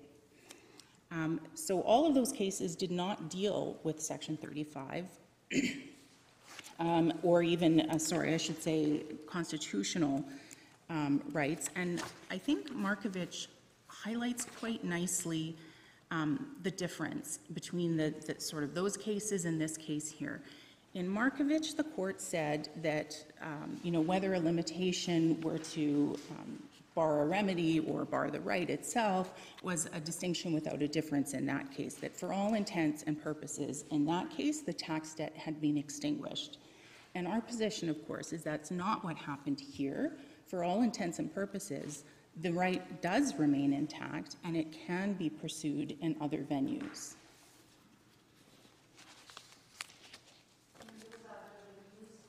Negotiation or the specific claims tribunal? That's right, yes, and I'll cover those a little bit later if you, or if you'd like, I could do No, that now. I don't want to disturb your plan. Thank you. Okay, so I just wanted to speak about Sparrow a little bit. And there was a Saunders article quoted in Sparrow about the effect of treaty rights, but when you actually read that article, what it is speaking about is Parliament's intent, or Parliament's ability prior to 1982 to extinguish rights, just simply with their intention to do so. And so it's not saying that treaties had no legal basis or could not be enforced. What it's saying is that Parliament could override them, simply with an intention. So that's what that was about. Yeah, the other thing, of course, is that with the highest of regard to my colleague on the left here, who is a great expert in the civil law, including not merely in Canada, but in Europe and other jurisdictions. The methodology, as I understand it, by which one gives effect to the civil code is very much informed by the recognized authors. And the decisions of mere courts are sort of, well, the courts have also spoken, but these are the great authors, and that what guides you in terms of the in giving effect to the civil code. You see, that's the continental system. And the common law system is the reverse. The common law system is based upon the decision of judges. And the views of scholars, even noteworthy scholars, it doesn't stand on the same footing. So if you lined up 100 academics on one side and you had a decision of this court on the other side, in my book, it's the decision of this court, not the consensus of 100 scholars. So I just make the point in passing that while Professor Saunders is a very highly regarded scholar, and I take seriously his work, just because he has a certain view doesn't mean that it is the law. Yes, of course, we agree.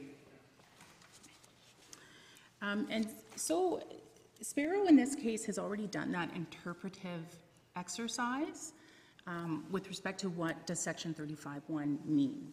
And they interpreted the word existing to mean unextinguished rights, and the words recognized and affirm to apply the infringement and justification analysis. And recognized and affirmed were considered together as one phrase. So there's no need to parse out the words in this case and try to decide what each means. This court already did the work. And Justice Rowe, I think you alluded to this earlier today. At paragraph 46 of Sparrow, the court said that the words recognized and affirm, they impact upon Parliament's regulatory power. They don't impact upon creating a new cause of action or upon the treaty themselves. They just restrict what Parliament can do.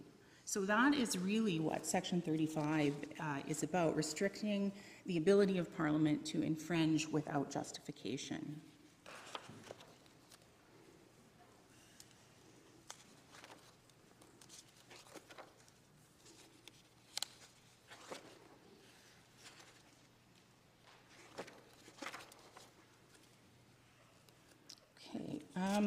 Now, the infringement and justification analysis, that has been raised by interveners here for the first time. It was not an issue that was canvassed in the courts below.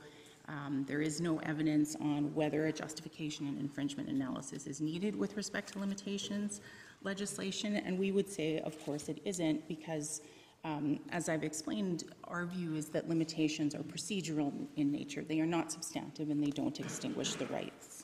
What was the nature of the constitutional argument raised at trial then? Because we heard some submissions about that. What was actually advanced? We know it didn't get into the Court of Appeal, but at trial. Yes, my understanding of it was that it was a challenge to the ability of Section 39 to referentially incorporate provincial limitations legislation.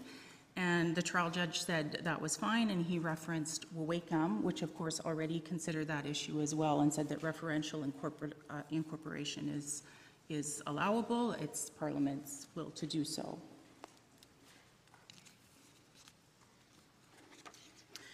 The only other point I would make on the justification and infringement point that's raised by some of the interveners is that there was no discussion of that issue at all in Wawakam Layman or the Manitoba Métis Federation case.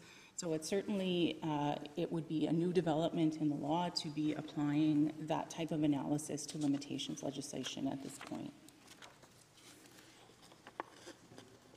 Well, it might not be after 1982, a limitation period applying after 1982. It might be a very different kettle of fish than dealing pre-1982. It seems to me that saying that the Sparrow analysis applies retroactively in respect of a claim that is prescribed even before 1982 is different than saying the impact of a limitation period to an Aboriginal or treaty claim after 1982, which now has constitutional protection, is quite a different matter. And maybe that is, I know that issue hasn't been addressed, but it does seem to me to be a different order of, and it would have significant implications, but it's a different order of type of analysis that would be applied, because the right is now constitutional. Yes, that's right. I think, but it's something that wasn't considered by the courts below, so we don't really have any analysis. And the idea that it would, on a future claim, for example, that the limitation would be required to be just have that infringement analysis and justification analysis, that's sort of a hypothetical situation that really hasn't been considered by any of the parties yet at this time.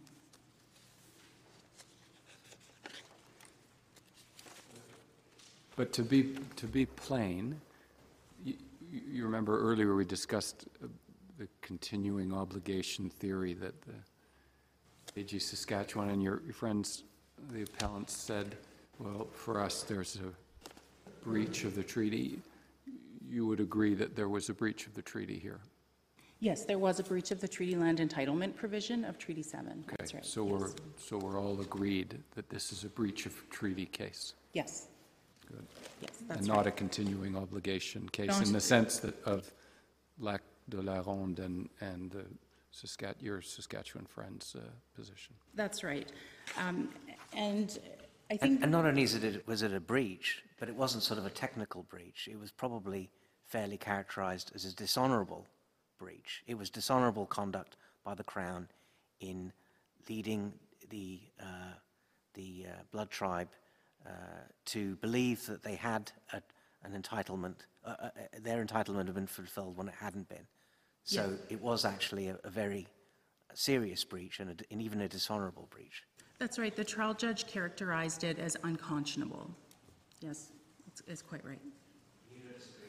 No, we have not appealed those findings. We accept those findings from the trial court. Going forward into the next phase of the trial, you're sitting with that breach, dishonorable, to use my colleague's term. That's part of the, so if it was to appear in a declaration, for example,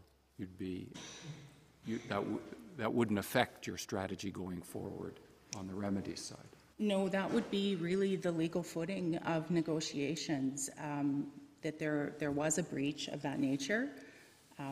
Section 35 applies, and the honor of the Crown must be remedied. Yes.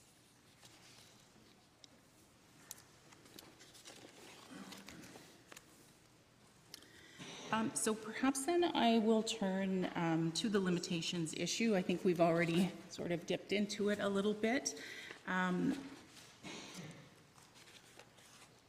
There are 3 decisions from this court already that say limitations do apply in this particular context.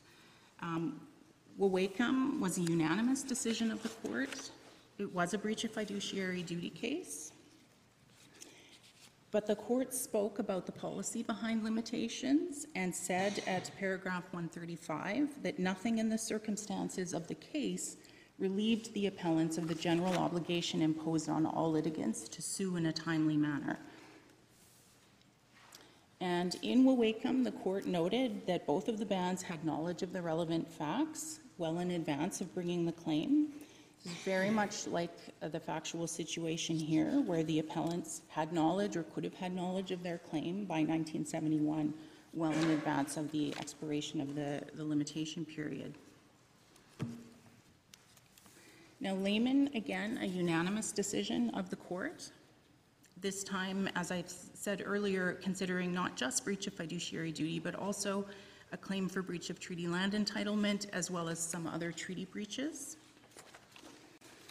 And again, the court decided that all of the claims were barred by the limitation period.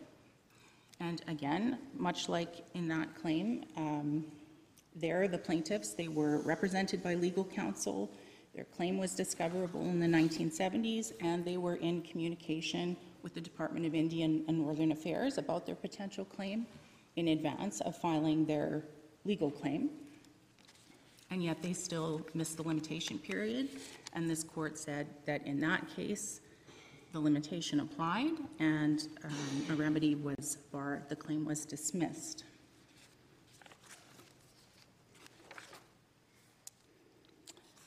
Manitoba Métis Federation came next. Excuse me, just before you leave, Lehman, the small point about the accounting, right?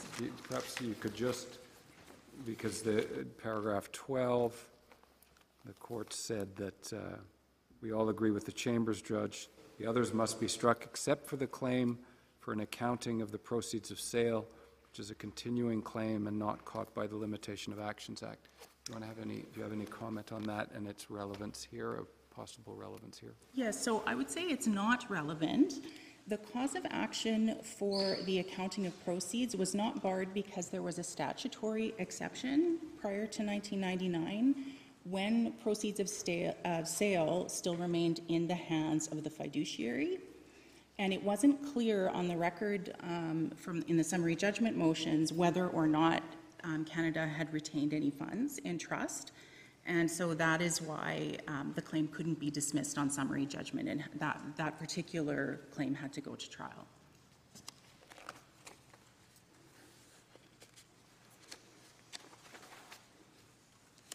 And I suppose while we're speaking about laymen, I may as well touch briefly on Saskatchewan's argument about the continuing cause of action. We've already discussed it a little bit, but I just wanted to add that in Wawakam, the court said that that type of analysis would defeat the purpose of limitations. And in layman, the court considered the TLE breach to be a one-time breach, and that's how it was treated in disposition of that motion.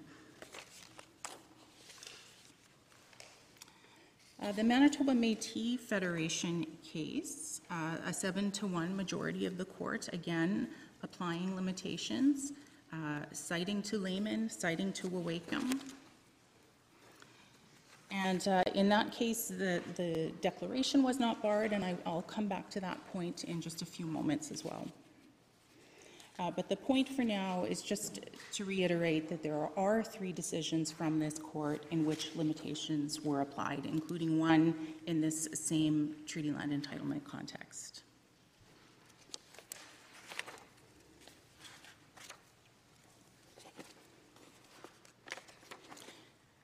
Some of the interveners have argued to overturn these precedents. That is a new issue. It wasn't considered in the courts below. You have our position in our reply factum at paragraph 7 to 10 about the propriety of the request and the importance of stare decisis and the proper role of interveners. I don't want to go over that again, but I do think it's important to explain why the precedents apply and why they should not be overturned. So first, just a few comments about the policy purposes behind limitations, and I know many of you have written on this subject, so you won't be hearing anything new, but limitations are about balancing fairness between potential claimants and potential defendants. The limitation seeks to balance the rights of claimants to bring an action with the rights of defendants to timely claims and the ability to defend themselves. And there's a number of ways that this is accomplished.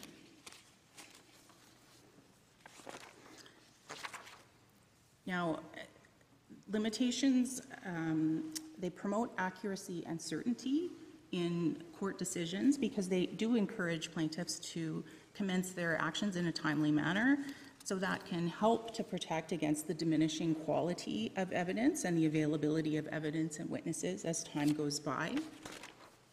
And those points were all considered in Wawakam. We've included the excerpt in your condensed book. Limitations also provide repose to defendants after a certain amount of time. So that brings certainty that once that time has passed, they won't be subject to historical claims. And just like any other litigant, this policy does apply to the Crown. Indeterminate liability is not in the public interest. Governments require certainty, as does any private party. Funds have to be allocated, contingent liabilities have to be accounted for. And applying the limitation rationale to the Crown protects society at large from judgments of a financial or a specific performance nature long after events took place and those matters are no longer accounted for. You're sort of making generic arguments about indeterminate liability, and yet we're going to be coming to the issue of remedy in a few moments when presumably we are going to be talking about liability, some degree of liability. Yes. And so I'm wondering, and I guess also the whole limit, it seems a bit abstract to be talking about limitation period having been missed by, 4 years effectively? I believe it's 3. 4 years in the context of a claim and deception over the course of a century. So I guess those are two things that struck me as I'm listening to you, because I agree limitation periods do have this sort of well-recognized purpose, but you're sort of acknowledging that there's going to be a remedy, or there should be a remedy. Of course. But the purpose of the limitation in this case limits the court's judicial remedies, the judicial remedies that are available, but not remedies outside of the court process, whether through negotiation or through the specific claims tribunal. I know you're going to embark on that, and that's quite logical, but I want to come back to a point. You're advancing arguments as to why limitation periods it makes good sense to apply limitation periods. Earlier you said here are authorities, precedents to the court in which this court has applied limitation periods in the context of Aboriginal claims. It seems to me you've jumped over a step, and the step is this. Beyond the fact that this was not an issue in the courts below, there is a very high threshold, there has to be, for this court to depart from its earlier jurisprudence. Otherwise, precedent just flies out the window. And you have an instability in the law which is antithetical to the rule of law. And that, I think, is the point that wasn't touched on. It may have been in your written materials. And I refer to, again, my colleague on the left, in, I think, the leading decision of this court in Sullivan as to when it is that this court will and will not reconsider its precedents.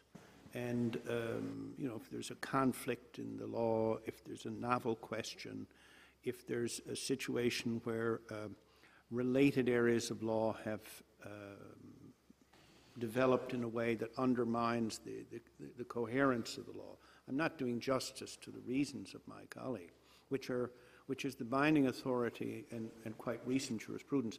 So I just note that it seems to me logically, the first thing you say is there are precedents of this court. The next logical point, it seems to me, would be, and there is no basis having regard to when the court will depart from its own precedents. And then the next argument is, even if you're thinking about it, you shouldn't do it, and here's the reasons why. But you kind of skipped over the second one, which just as a matter of proper practice of the court, I didn't want to leave unnoted. Yes, thank you. And that is noted in our reply factum at paragraphs 7 to 10, the importance of stare decisis, and that there are no factors that would lead to overturning the precedents in this particular case.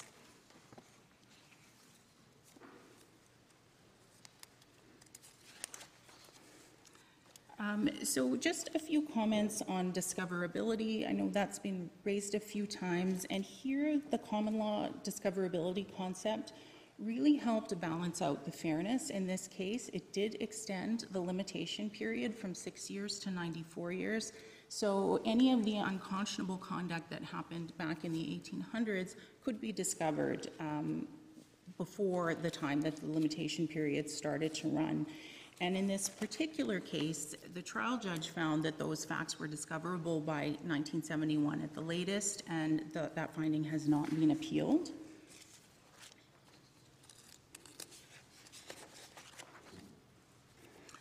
There has been some discussion this morning about obstacles to filing claims by Indigenous peoples in Canada's history. And of course, I have to acknowledge that that is true. There have been obstacles in the past, very regrettable ones. But in this particular case, it's not a factor. The trial judge in this case, he found at paragraphs 435 to 436, and those are in your condensed book, that the appellants in this case did have all of the relevant facts. They were represented by legal counsel. They were aided by government-funded research, and they had already taken steps to assert their claim through the Department of Indian and Northern Affairs prior to the expiration of the limitation period.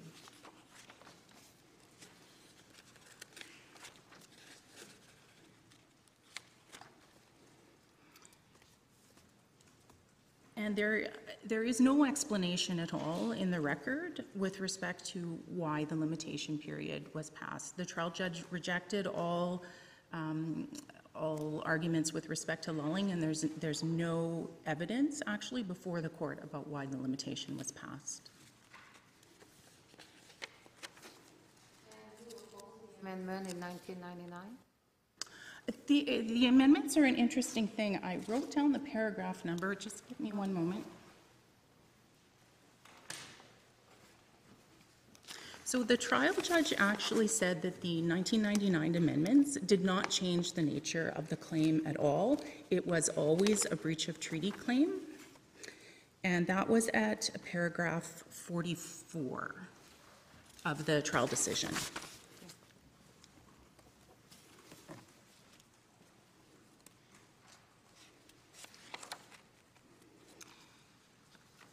Now, this is going to start to lead into the discussion of remedies, but I just want to touch briefly on the Manitoba Métis Federation case, where this court said reconciliation does have to weigh heavily in the balance. And to that, I would say for most litigants, missing a limitation period is a complete bar to their claims. That is not the case here, where we have a constitutionally protected Section 35 right, treaty right, and the Indigenous group here will not be left without a remedy. Indigenous parties generally can still seek remedies through the specific claims tribunal beyond limitation periods, and I will get to them a little bit in just a moment. I see I'm starting to run out of time. But the point I want to make here is that there's no conflict between the honor of the Crown, which does compel the fulfillment of the treaty promise, and the application of the limitation period, which bars certain judicial remedies, but it doesn't hinder reconciliation because there are mechanisms that remain available to remedy the breach. But the big problem is that when you have no judicial remedies, you lose entitlements. You lose the right to insist, and you lose a court order that says that this is your due under a particular treaty. And you're replacing it with the old negotiation or supplicant role of going to the Crown and asking for something, or in specific claims. And I'm very interested in the specific claims process and why you think that may be comparable. My reading of the file is that a specific claim was rejected in 2003. Yes, there's been changes to the tribunal, but there's a cap in the tribunal. That's interesting. But what's more interesting to me is that there is no limitation period in the specific claims tribunal. And it just seems to me that it's an interesting observation that you insist rigorously in the judicial context on a limitation and want us to take solace in the fact that you're going to another body where you recognize that the honor of the Crown requires there not to be a limitation period. So I've got lots of follow-up questions, but that's my start. Well, why don't we turn to the tribunal then? The tribunal is not a panacea. It's the middle ground that can be taken when the limitation period has been passed. So initially, the appellants had their choice of forum, but they waited too long to file their claim, and as a result, the choice gets limited. And that leaves you with the specific claims tribunal. They do have full jurisdiction in this case under the Act to take on this particular claim, just provided that these court proceedings are either concluded or adjourned. So that's really the only condition on the specific claims tribunal taking the matter on. And as I've said, once the limitation period expires, ordinary litigants don't have another place to go. But this was created to ensure that those technical defenses of limitations are not being applied, and there has to be some compromise there. So the compromise is there is a statutory cap. There are limits on the tribunal's jurisdiction, although not in this particular case. So it is the middle ground. So why was there no negotiation, though, after the, I don't want to trespass on your settlement privilege, but it's in the materials that, Yes. you know, negotiations only started the day before their materials were filed. Can Yes, you tell us about that? I What you can. can tell us about that? So in the past, the Crown has absolutely declined to negotiate this claim on the basis of a genuine disagreement about the merits. And it turned out after the trial that both of the parties were wrong on the merits. The appellants were wrong about the big claim. Canada was wrong about the TLE claim. So we've all benefited from the trial judge's examination of the evidence in that regard and his findings. Neither of us have appealed any of those liability findings, so we move forward with those in place for us. And you know from our factum, Canada is committed now with those trial judge findings to finding a negotiated solution and otherwise remedying the matter. That's in paragraph 74 of our factum. May I ask this question, and I do not know the answer, is in Wawakam and in Layman, have there been settlements? Have there been a resolution of the Wawakam Indians and the Papaches? I don't know that, I'm afraid, off the top of my head. Certainly the tribunal would have been available if a negotiated settlement was not reached. I believe we have some of the specific claims tribunal records in our initial book of authorities, and those may speak to those particular files, but I can't recall off the top of my head. I'm sorry.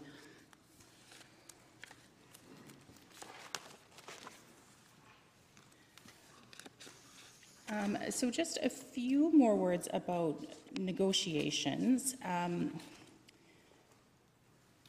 We are aware that Canada's honour is at stake in the negotiations. We do approach them with the position that the Section 35 right remains intact.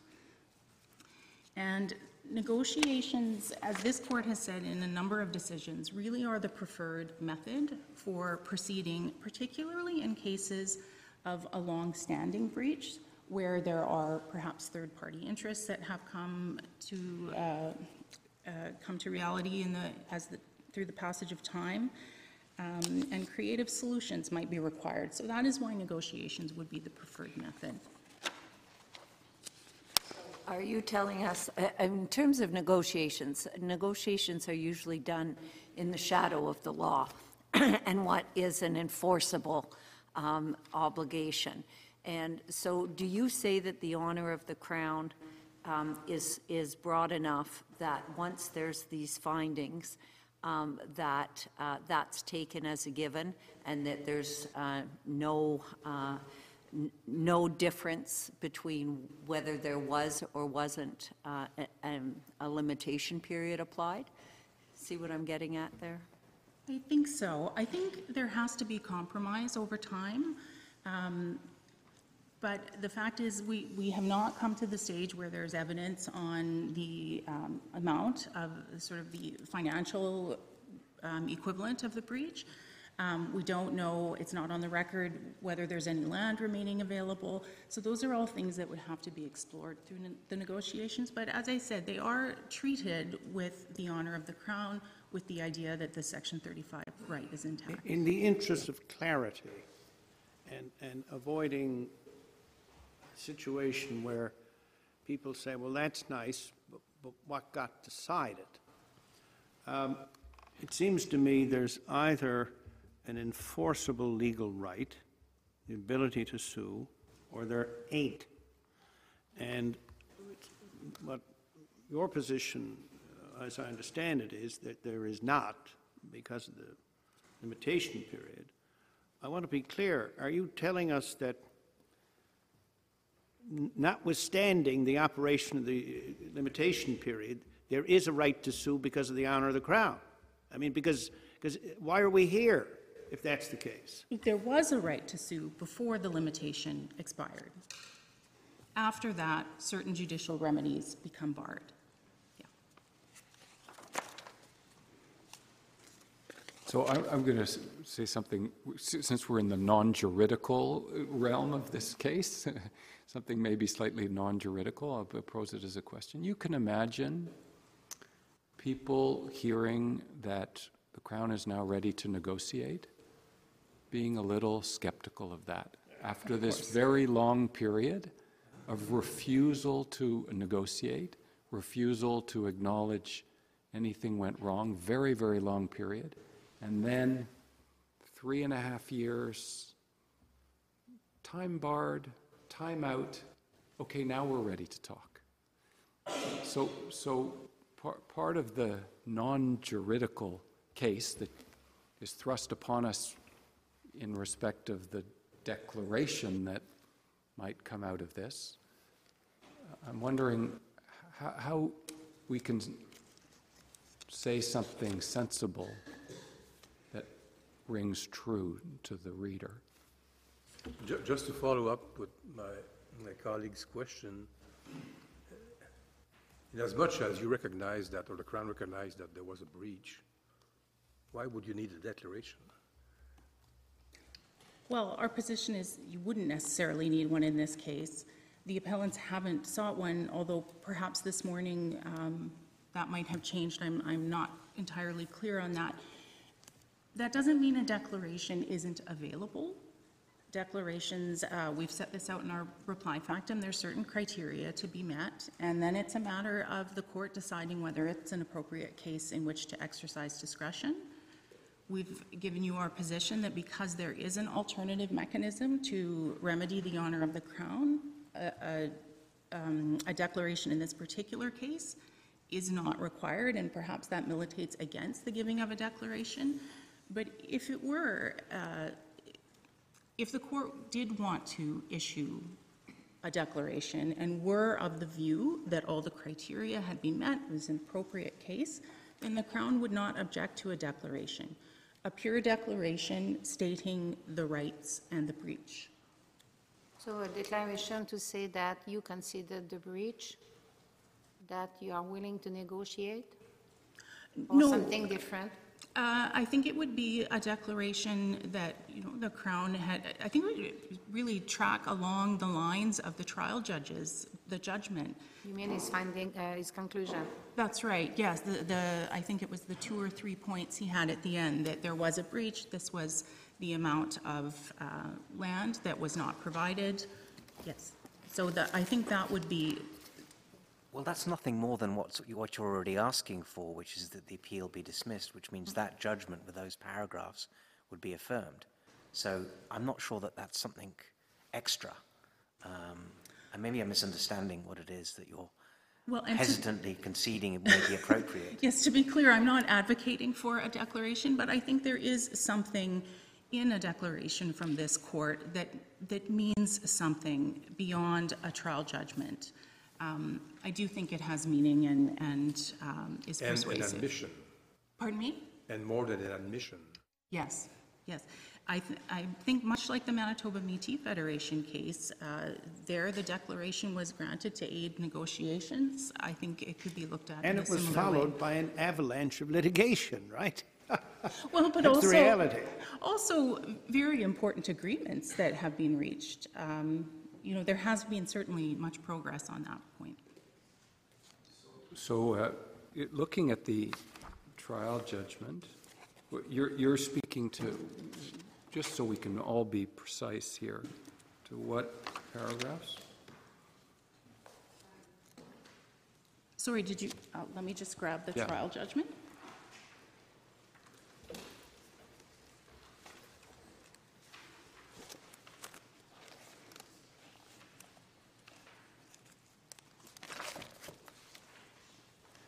Yes, so certainly paragraph 1 of the judgment. So I'm at paragraph, page 184 of the record, if that's helpful. So paragraph 1 is that under the treaty land entitlement provisions of Treaty 7, the Blood Tribe was entitled to a reserve equal to 710 miles. Number two, that Canada, having provided the Blood Tribe with a reserve of 547.5 square miles, is in breach of the treaty land provisions of Treaty 7. So certainly that, I think, could operate as a pure declaration that states the nature of the breach, the nature of the rights of the parties. So one small nuance that came out this morning that's not in here is the dishonorable character of the breach. That it's not just a breach, but that it's a breach in respect of something particularly solemn involving the Crown. Would that, you would not object to that seeing its way into a declaration carried forward by this court?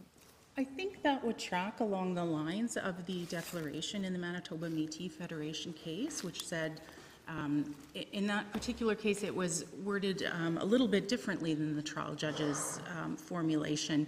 It was more of a positive statement that the Crown had failed to do something in accordance with the honor of the Crown. So, you'd agree to that? Thanks. Yes. So I'm going to come back again, right, because now I'm completely confused as to the position of the government. I had understood your position up until this point to be that a remedy at law through an action is not open because it is barred by the limitation period. I now hear you saying what seems to me to be that the court, building upon a declaration, that would then be a basis upon which an action could be taken. In which case, as I repeat my question, why are we here? So just to clarify, our position is that the limitation bars what we would call coercive remedies. So remedies in the form of land or money. They don't necessarily bar declarations. The idea is not that a declaration now would result in litigation later. The idea is that a declaration now, if the court sees fit to grant one, would be the part of the basis for the negotiations. It doesn't necessarily add anything to what is already before the parties, except for this court's view of the nature of the breach.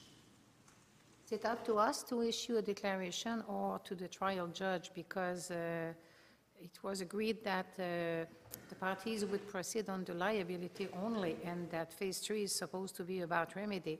So whose role is it to issue a declaration if there is a declaration to be issued? It's a fair question. I think because the nature of declaratory relief really is a statement of the right and the breach, that really is a statement of liability. So that could be done now. If it were to go back to the trial judge, I don't know what the trial judge would be doing beyond affirming his current judgment and adding the word declare. Yes. So, with your permission, Chief Justice, there's one strand that not relating to the declaration that comes up, and that I just want to make sure that we have an opportunity to ask you about it.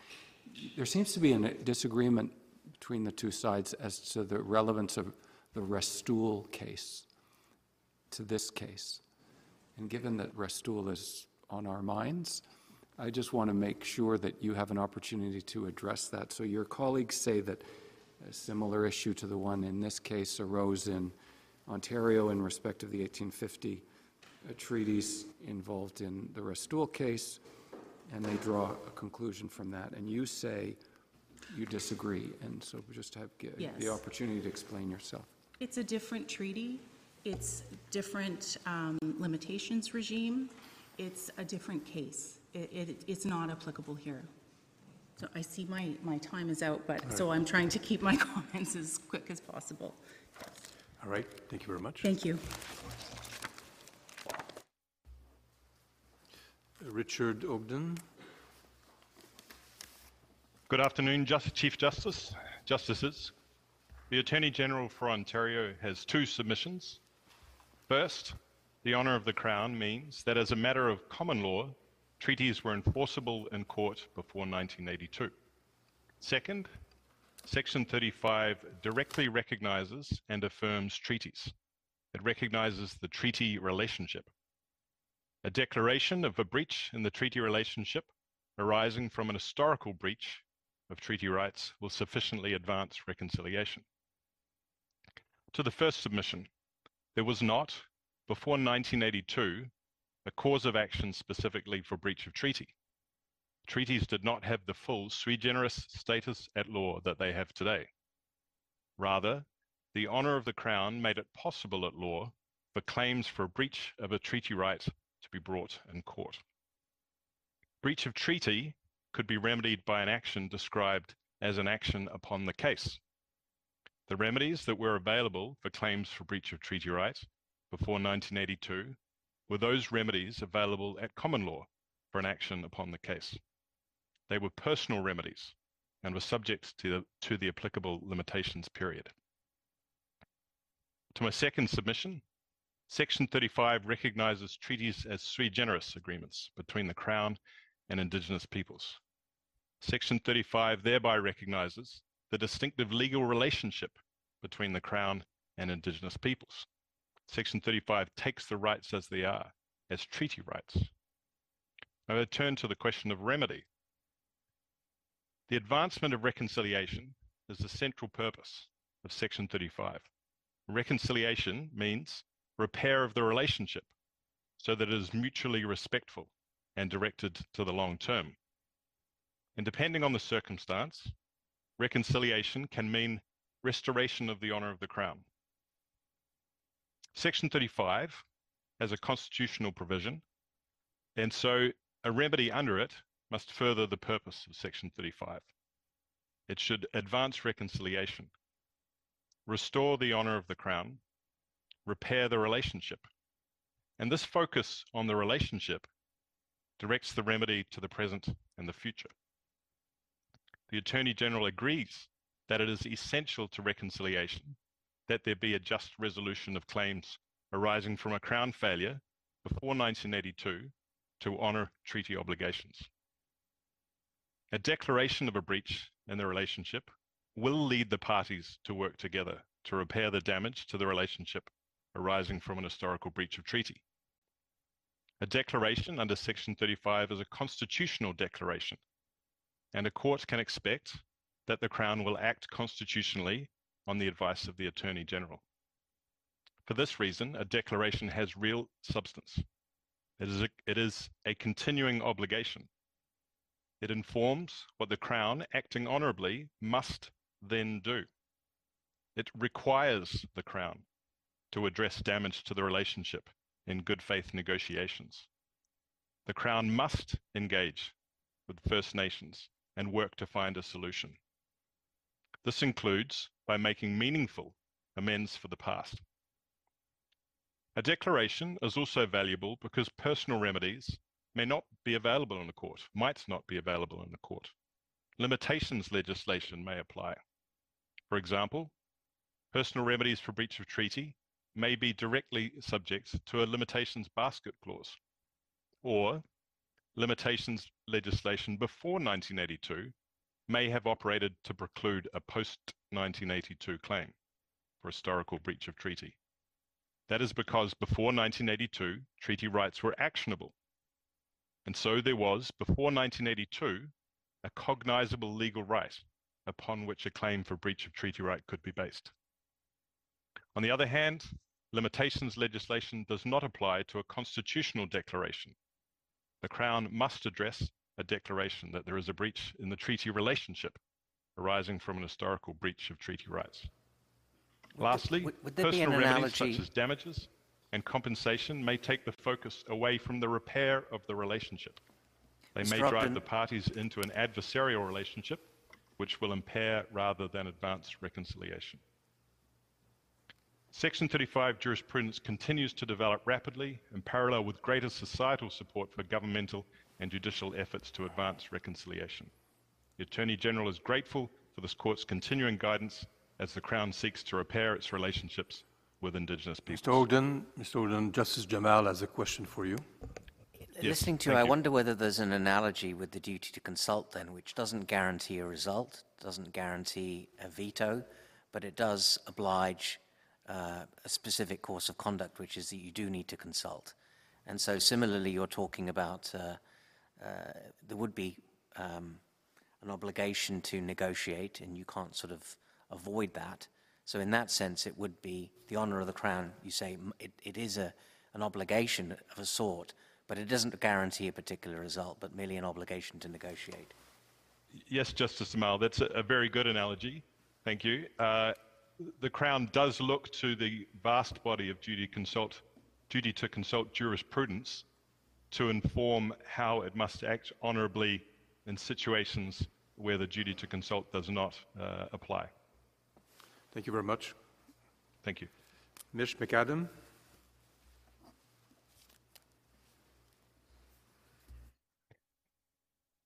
Good afternoon, Chief Justice, Justices. I want to make 3 points today. First, that TLE claims are continuing obligations. And I want to be clear, I'm not suggesting that there's a continuous breach. It's a continuing obligation. During the past 30 years, the government of Saskatchewan has participated in the settlement of over 35 TLE claims and has transferred hundreds of thousands of acres of land to First Nations to be set aside as reserves to fulfill those claims. The province has also been involved in litigation about TLE claims, and limitation periods have never been raised. Now, maybe they should have, but the reality is that they haven't. So what I'm trying to do today is rationalize the court's decision in this case with our experience in Saskatchewan. But what you're telling us is that as a matter of public policy, the government of Saskatchewan did not seek to avail of a right that it may or may not have had at law. And you're saying that policy should be imposed on other jurisdictions. That sounds to me just like nonsense. Well, Justice Rowe, I hope it's not nonsense, and let me try to explain why I think it's a legal obligation as opposed to simply a policy choice. And I think maybe the best way to do that is to provide an example. If we assume that a First Nation in 1880 was entitled to 10,000 acres of reserve land, and that First Nation only received 8,000 acres of land, there would be a shortfall of 2,000 acres. My submission is that that's not a breach of the treaty. There could be many reasons for that shortfall. But my point is simply that that obligation to provide the 2,000-acre shortfall continues to exist. And it has to be honored even if it's many years later. So I say that's a legal obligation. The legal right continues. It's our submission that a breach of the treaty right will only occur in 2 situations. First, if the First Nation requests the land and doesn't receive it within a reasonable amount of time. Second, if the First Nation requests the land and the federal government denies the request or says that no land is owing. It's those cases where a breach will occur, and that's when a cause of action arises, and that's when the limitation clock begins to run. So I'm simply suggesting, my lords or justices, that there's a different way to look at these issues that's consistent with our experience in Saskatchewan. I submit that it's consistent with the jurisprudence and that it provides another path to reconciliation. I have 2 other quick points that I would like to make. First, some of my friends have suggested that the MMF case stands for the proposition that the policy rationales for limitation periods have no application to treaty rights cases. With respect, I don't think that the MMF case stands for that proposition. I think MMF recognizes that those policy rationales can and do apply in certain cases. They didn't apply in MMF, but they can apply in other cases. To begin with, treaty rights cases can't be decided in factual vacuums. These cases often happened 100 or 150 years ago. The evidence isn't available, and sometimes things aren't really what they first appear to be. So those evidentiary concerns can still exist. The other point that I would make is that while declarations may be appropriate remedies for constitutional breaches, the case law is consistent that personal remedies like damages are not. And I would submit there are good practical reasons for that. given that the breaches happened long ago, a breach for even a small amount of money can turn into millions today with the effect of compound interest. And second, when we talk about the return of land that may have been taken in breach of a treaty obligation, the court is going to be faced with the fact that completely innocent third parties occupy that land and may have occupied it for generations. So my point is simply this: the policy rationales do apply in some treaty rights cases.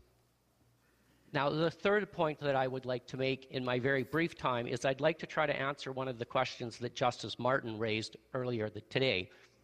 And I understood that question to be, what do we make of the fact that the law is uncertain on the running of limitation periods?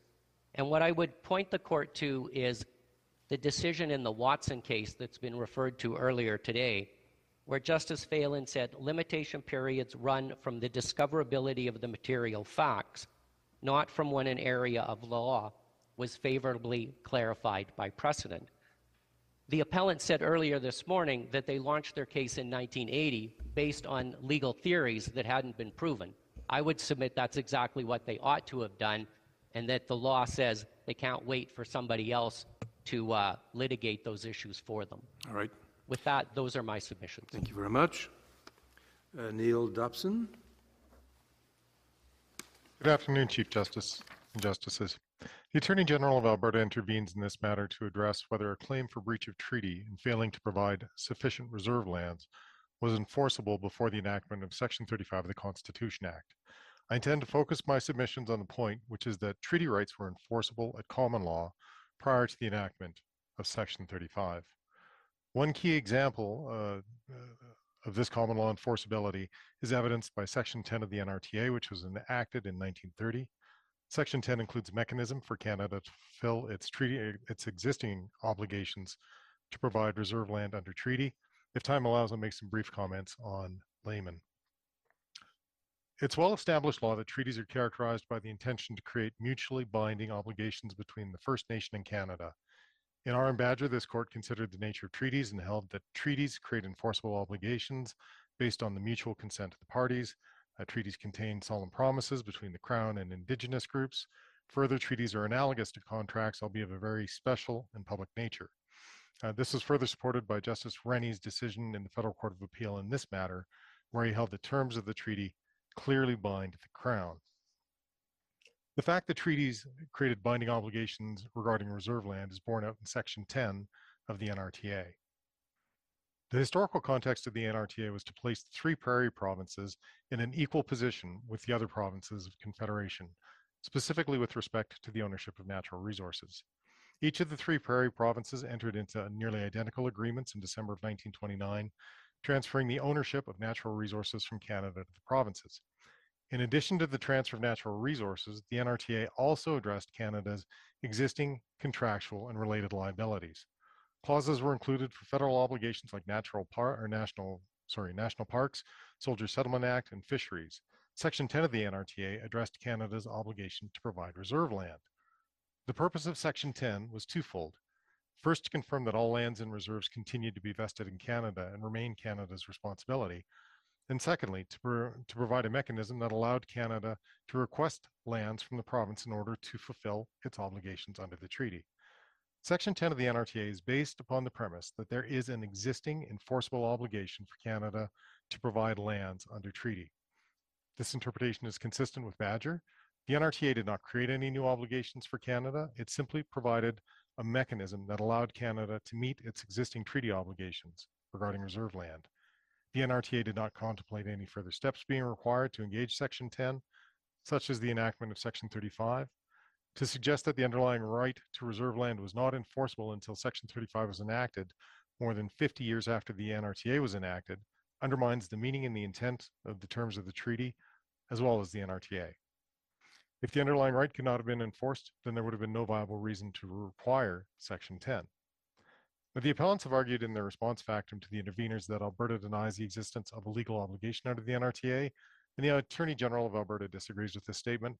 Alberta has and continues to fulfill its obligations under the NRTA as and when required. For Section 10, Alberta does this on a case-by-case basis. As an example of Alberta's resolution of an NRTA claim, I'd like to refer you to the Good Swimmer in Canada decision, which is at tab 9 of Alberta's authorities, paragraph 6. In conclusion on this point, Alberta submits that Section 10 of the NRTA confirms that Canada had an existing treaty obligation in 1930 to provide reserve lands, and that was enforceable at common law prior to the enactment of Section 35. The jurisprudence also confirms the binding and enforceable nature of the treaty obligation prior to the enactment of Section 35. These pre-existing treaty obligations are the foundation for the requirement in Section 10 of the NRTA. There's no reason for Section 10 or for the NRTA to include a mechanism to fulfill a treaty obligation if the underlying obligation by Canada to the First Nation itself was not enforceable at common law. I'd like to turn very quickly to the Layman decision, if I may. There's a number of, it's been discussed in detail, and I'd just like to address a couple of key points. First, the Layman decision was indeed a breach of treaty case. It was clear that part of the breach of treaty dealt with failing to provide lands, failing to provide farming equipment, and food in the time of famine. So it was clearly based on a claim for breach of treaty. The court in that case found that it was discoverable by the 1970s, which is a pre-1982 time period, and was barred by limitations. It's Alberta's position that this decision cannot be reconciled with the position that's being advanced that treaty claims were not enforceable prior to 1982. I'd also like to point out that in Layman, there's a question with respect to the accounting, the Supreme Court of accounting issue. I can advise that the accounting issue did not go to trial. There was no money left after the Supreme Court of trial, so that issue did not receive further consideration. Subject to any questions you may have, those are my submissions. Thank you very much. Reply? Sir, Chief Justice, Justices, I'll deal briefly first with the statement of claim and statement of defense issue my friend with the respondent raised. To understand this, and with great respect to my friend, what she stated about the statement of defense is not correct. First, that provision in the statement of defense I was referring to was in reply to paragraph 4 of ours. Our statement of defense from 1980 states as follows: by Treaty Number 7 and adhesion thereto, entered into on or about the 27th day of December, AD 1877, between the defendant and certain Indian tribes of what is now southern Alberta, the defendant undertook, inter alia, to establish reserve lands for the benefit of those Indian tribes on the basis of a sufficient area to allow 1 square mile for each family of 5 persons, or in that portion for larger and smaller families. That, and then it talks about where it was supposed to be. That is all that says. Their reply to that, at paragraph 4 of their statement of claim, is this, again, with reference to paragraph 4 of the statement of claim.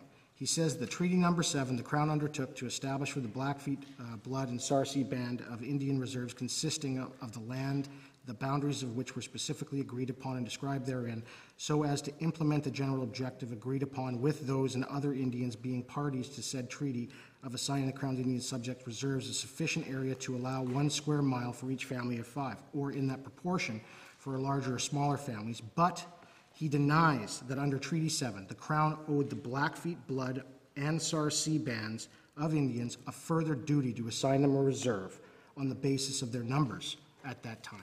So right there, and then it goes on and says, well, if they're wrong, that they fulfilled the duty. And again, even if they didn't, that the 1883 document, which Justice Zinn held, didn't get them anywhere, that it waived. So you have right there at Clause 4 of their statement of defense, them stating they actually deny any form of duty arose under the treaty TLE provision. That is because at the time, in 1980, there was no legally recognized duty to abide by the treaty. It was solely within the honor of the Crown, and as you note in our brief, the honor of the Crown didn't become really justiciable until after 1982. With the advent of Section 35(1). It's now a constitutional principle that this court can use in adjudicating matters. It was not then, and it isn't in England, I might add. There is no constitutional principle regarding the honor of the Crown in Britain, and of course prior to that time we followed British law essentially as a legal system similar to that. Dealing with my friend's statement with respect to the question was asked about what's the difference in Restool. The only difference we submit is that in Ontario, their limitation regime doesn't have a basket clause. That's what the difference is. They don't have one. And as I've submitted, this basket clause, this is the 1970s Act. It no longer applies. It only applied to matters filed up until the mid-1980s, or mid-1980. It's been changed. Our Now Act bars any remedy, as opposed to causes of action. And we submit that if you apply the limited class rule to this, we would get the same result as Restore. With respect to Henry, I would draw the court's attention to the argument of the Crown there, specifically Mr. Newcomb, that's in there, where he states the treaties essentially meant nothing, and the court seems to agree with him, and then asks, what about if it's at statute? And he said the Indian Act was purely administrative, but then he hung his hat on Section 79. Angers J. in Drever found there to be an actual trust. That's what the decision was decided on, and I'd ask you to take a look at that. Layman, it was filed in 2001, so this argument would not have been available at all, and it wasn't argued, and there was also no evidence in respect to that. With regard to Ogawa, we have to remember that that was the first time the Ontario Court of Appeal was ever interpreting Section 35(1), and it was the first treaty case, really, at an appellant court. Sparrow followed Ogawa on a number of fronts, and Sparrow also cited the same page from the book of Douglas Sanders that I read to this court earlier, that treaties weren't enforceable, page 730. And so in my submission, in citing Ogawa and referencing Douglas Sanders, at least the 1990 court of this court was aware of this issue. And I would submit, with respect to my friends talking about reconciliation now regarding negotiations, you have to remember that the minister neglected this claim in 1978. It was then rejected again in 2003. It goes through the ICC process. That panel recommends negotiation. They say no. It then goes through trial, a decision, an appeal of that decision with leave of this court, and only with leave of this court. Upon this court granting leave and our materials having to be filed, did the Crown say, well, we'll negotiate with you? I submit a mere declaration here is not sufficient to do justice between the parties. And I submit that this court can find that the limitation period did not begin to run until Section 35, or in the alternative, that the limitation clause they rely upon, Section 5G, is still subject to the limited class rule. Thank you. Thank you very much. Thank you to all lawyers for your submissions. The court will take the case under advisement. Thank you.